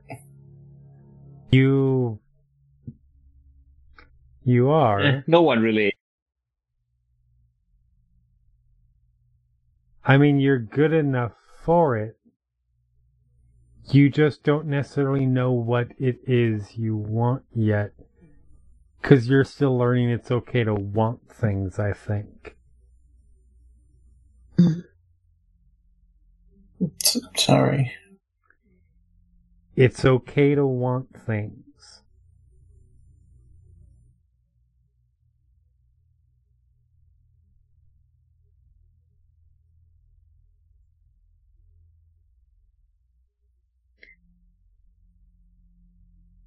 So, you'll get there.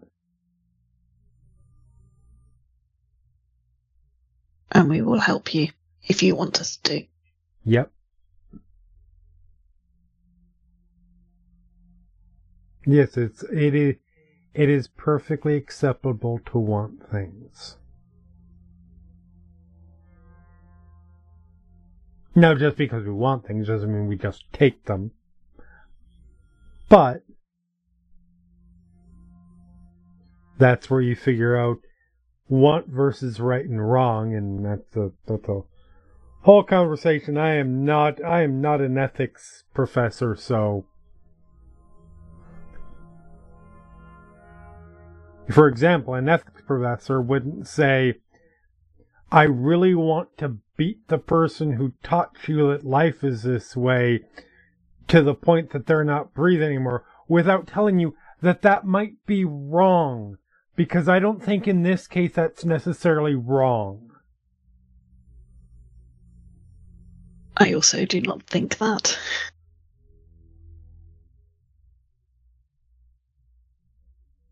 Sometimes somebody has to die.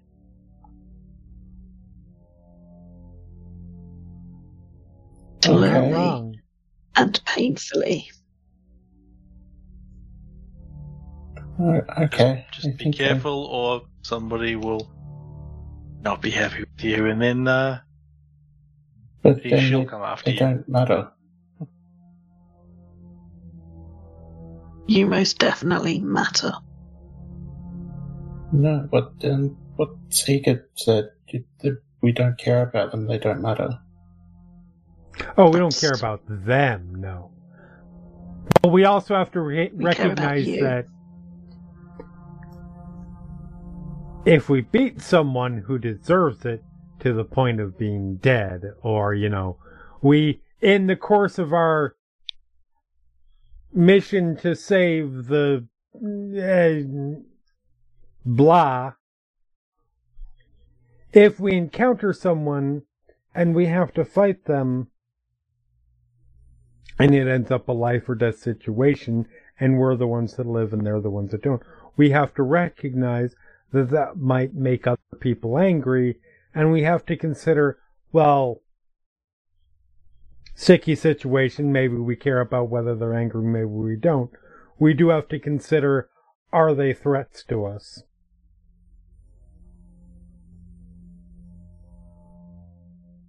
Okay, I think I've got it now. You can do what you want because other people deserve it, but then if someone gets angry, they don't matter, so it doesn't matter. Okay. And then they have to die. Is it weird that this is progress? Not quite.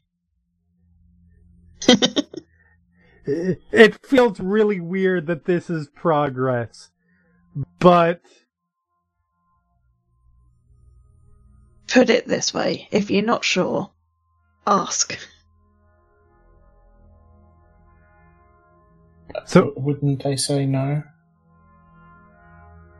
Maybe ask not. One of us. Yes. Okay. Here's my general, let's say my flowchart. Is it something I want or not? Want to happen, want to have, want to accomplish, whatever. If it's yes, is it something that is going to hurt somebody? Yes, no. If so, is it somebody that might deserve to be hurt for one reason or another? The answer might be no, and then what you want may come into conflict with what's right. If they do deserve it, well, then we keep down that road.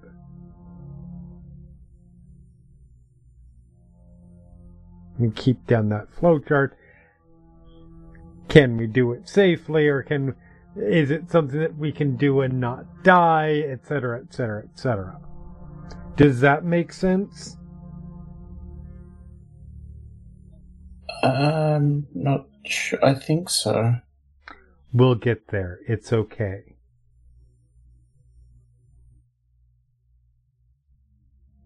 I think you've made a lot of progress already.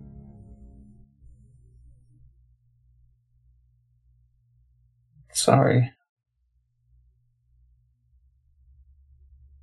Nothing to be sorry for. About that time, the door opens. Maya walks in with a package in their arms. Walks over to Prize, holds it out. Your delivery has arrived.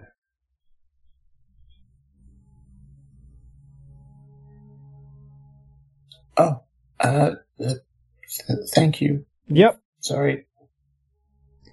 If you need space to work, you can use my bedroom. I don't know what your practices are like, but that should be fine. Thank you, mistress. Oh, there's a term we will not be using for me. Maya is fine. Sorry. I'm sorry. Please, I'm sorry. Please don't. It's okay. You just have to realize, sweetie,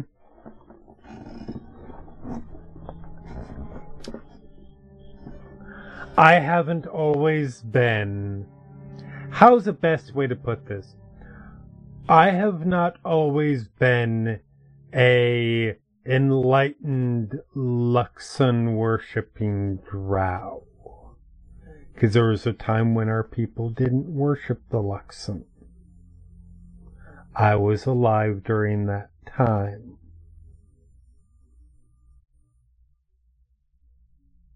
There are certain terms that I just prefer not to be referred by, because it threatens to bring back certain old ways if I get too much thinking in that mindset. You're okay, you didn't do anything wrong. You didn't know. I'm sorry. Now you know.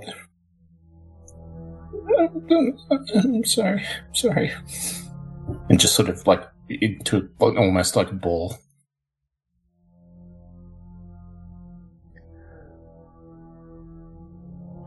Right, I don't know what to do about Karis this. I'm going to carefully go get a drink. Karis puts her hand carefully on Prize's shoulder.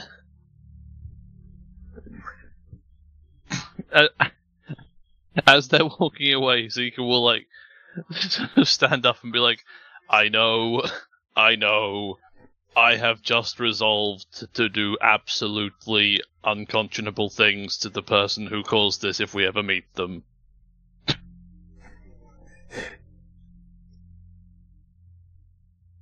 I think that's all we can do.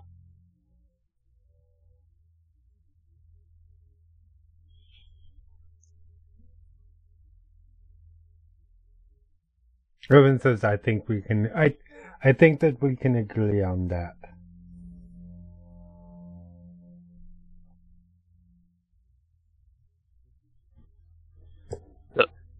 Maybe don't tell Prize that. I don't think they could handle it.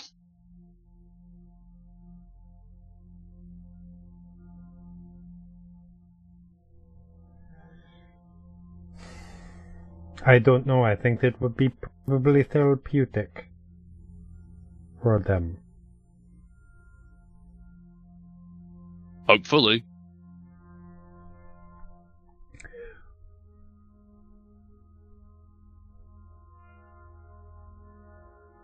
Excuse me for a moment. And Quaven walks over to Maya, can I talk to you for a bit alone? He says, alright. Interested to see where this goes, but sure. And they head off. And I think at this point, with Prize in a ball,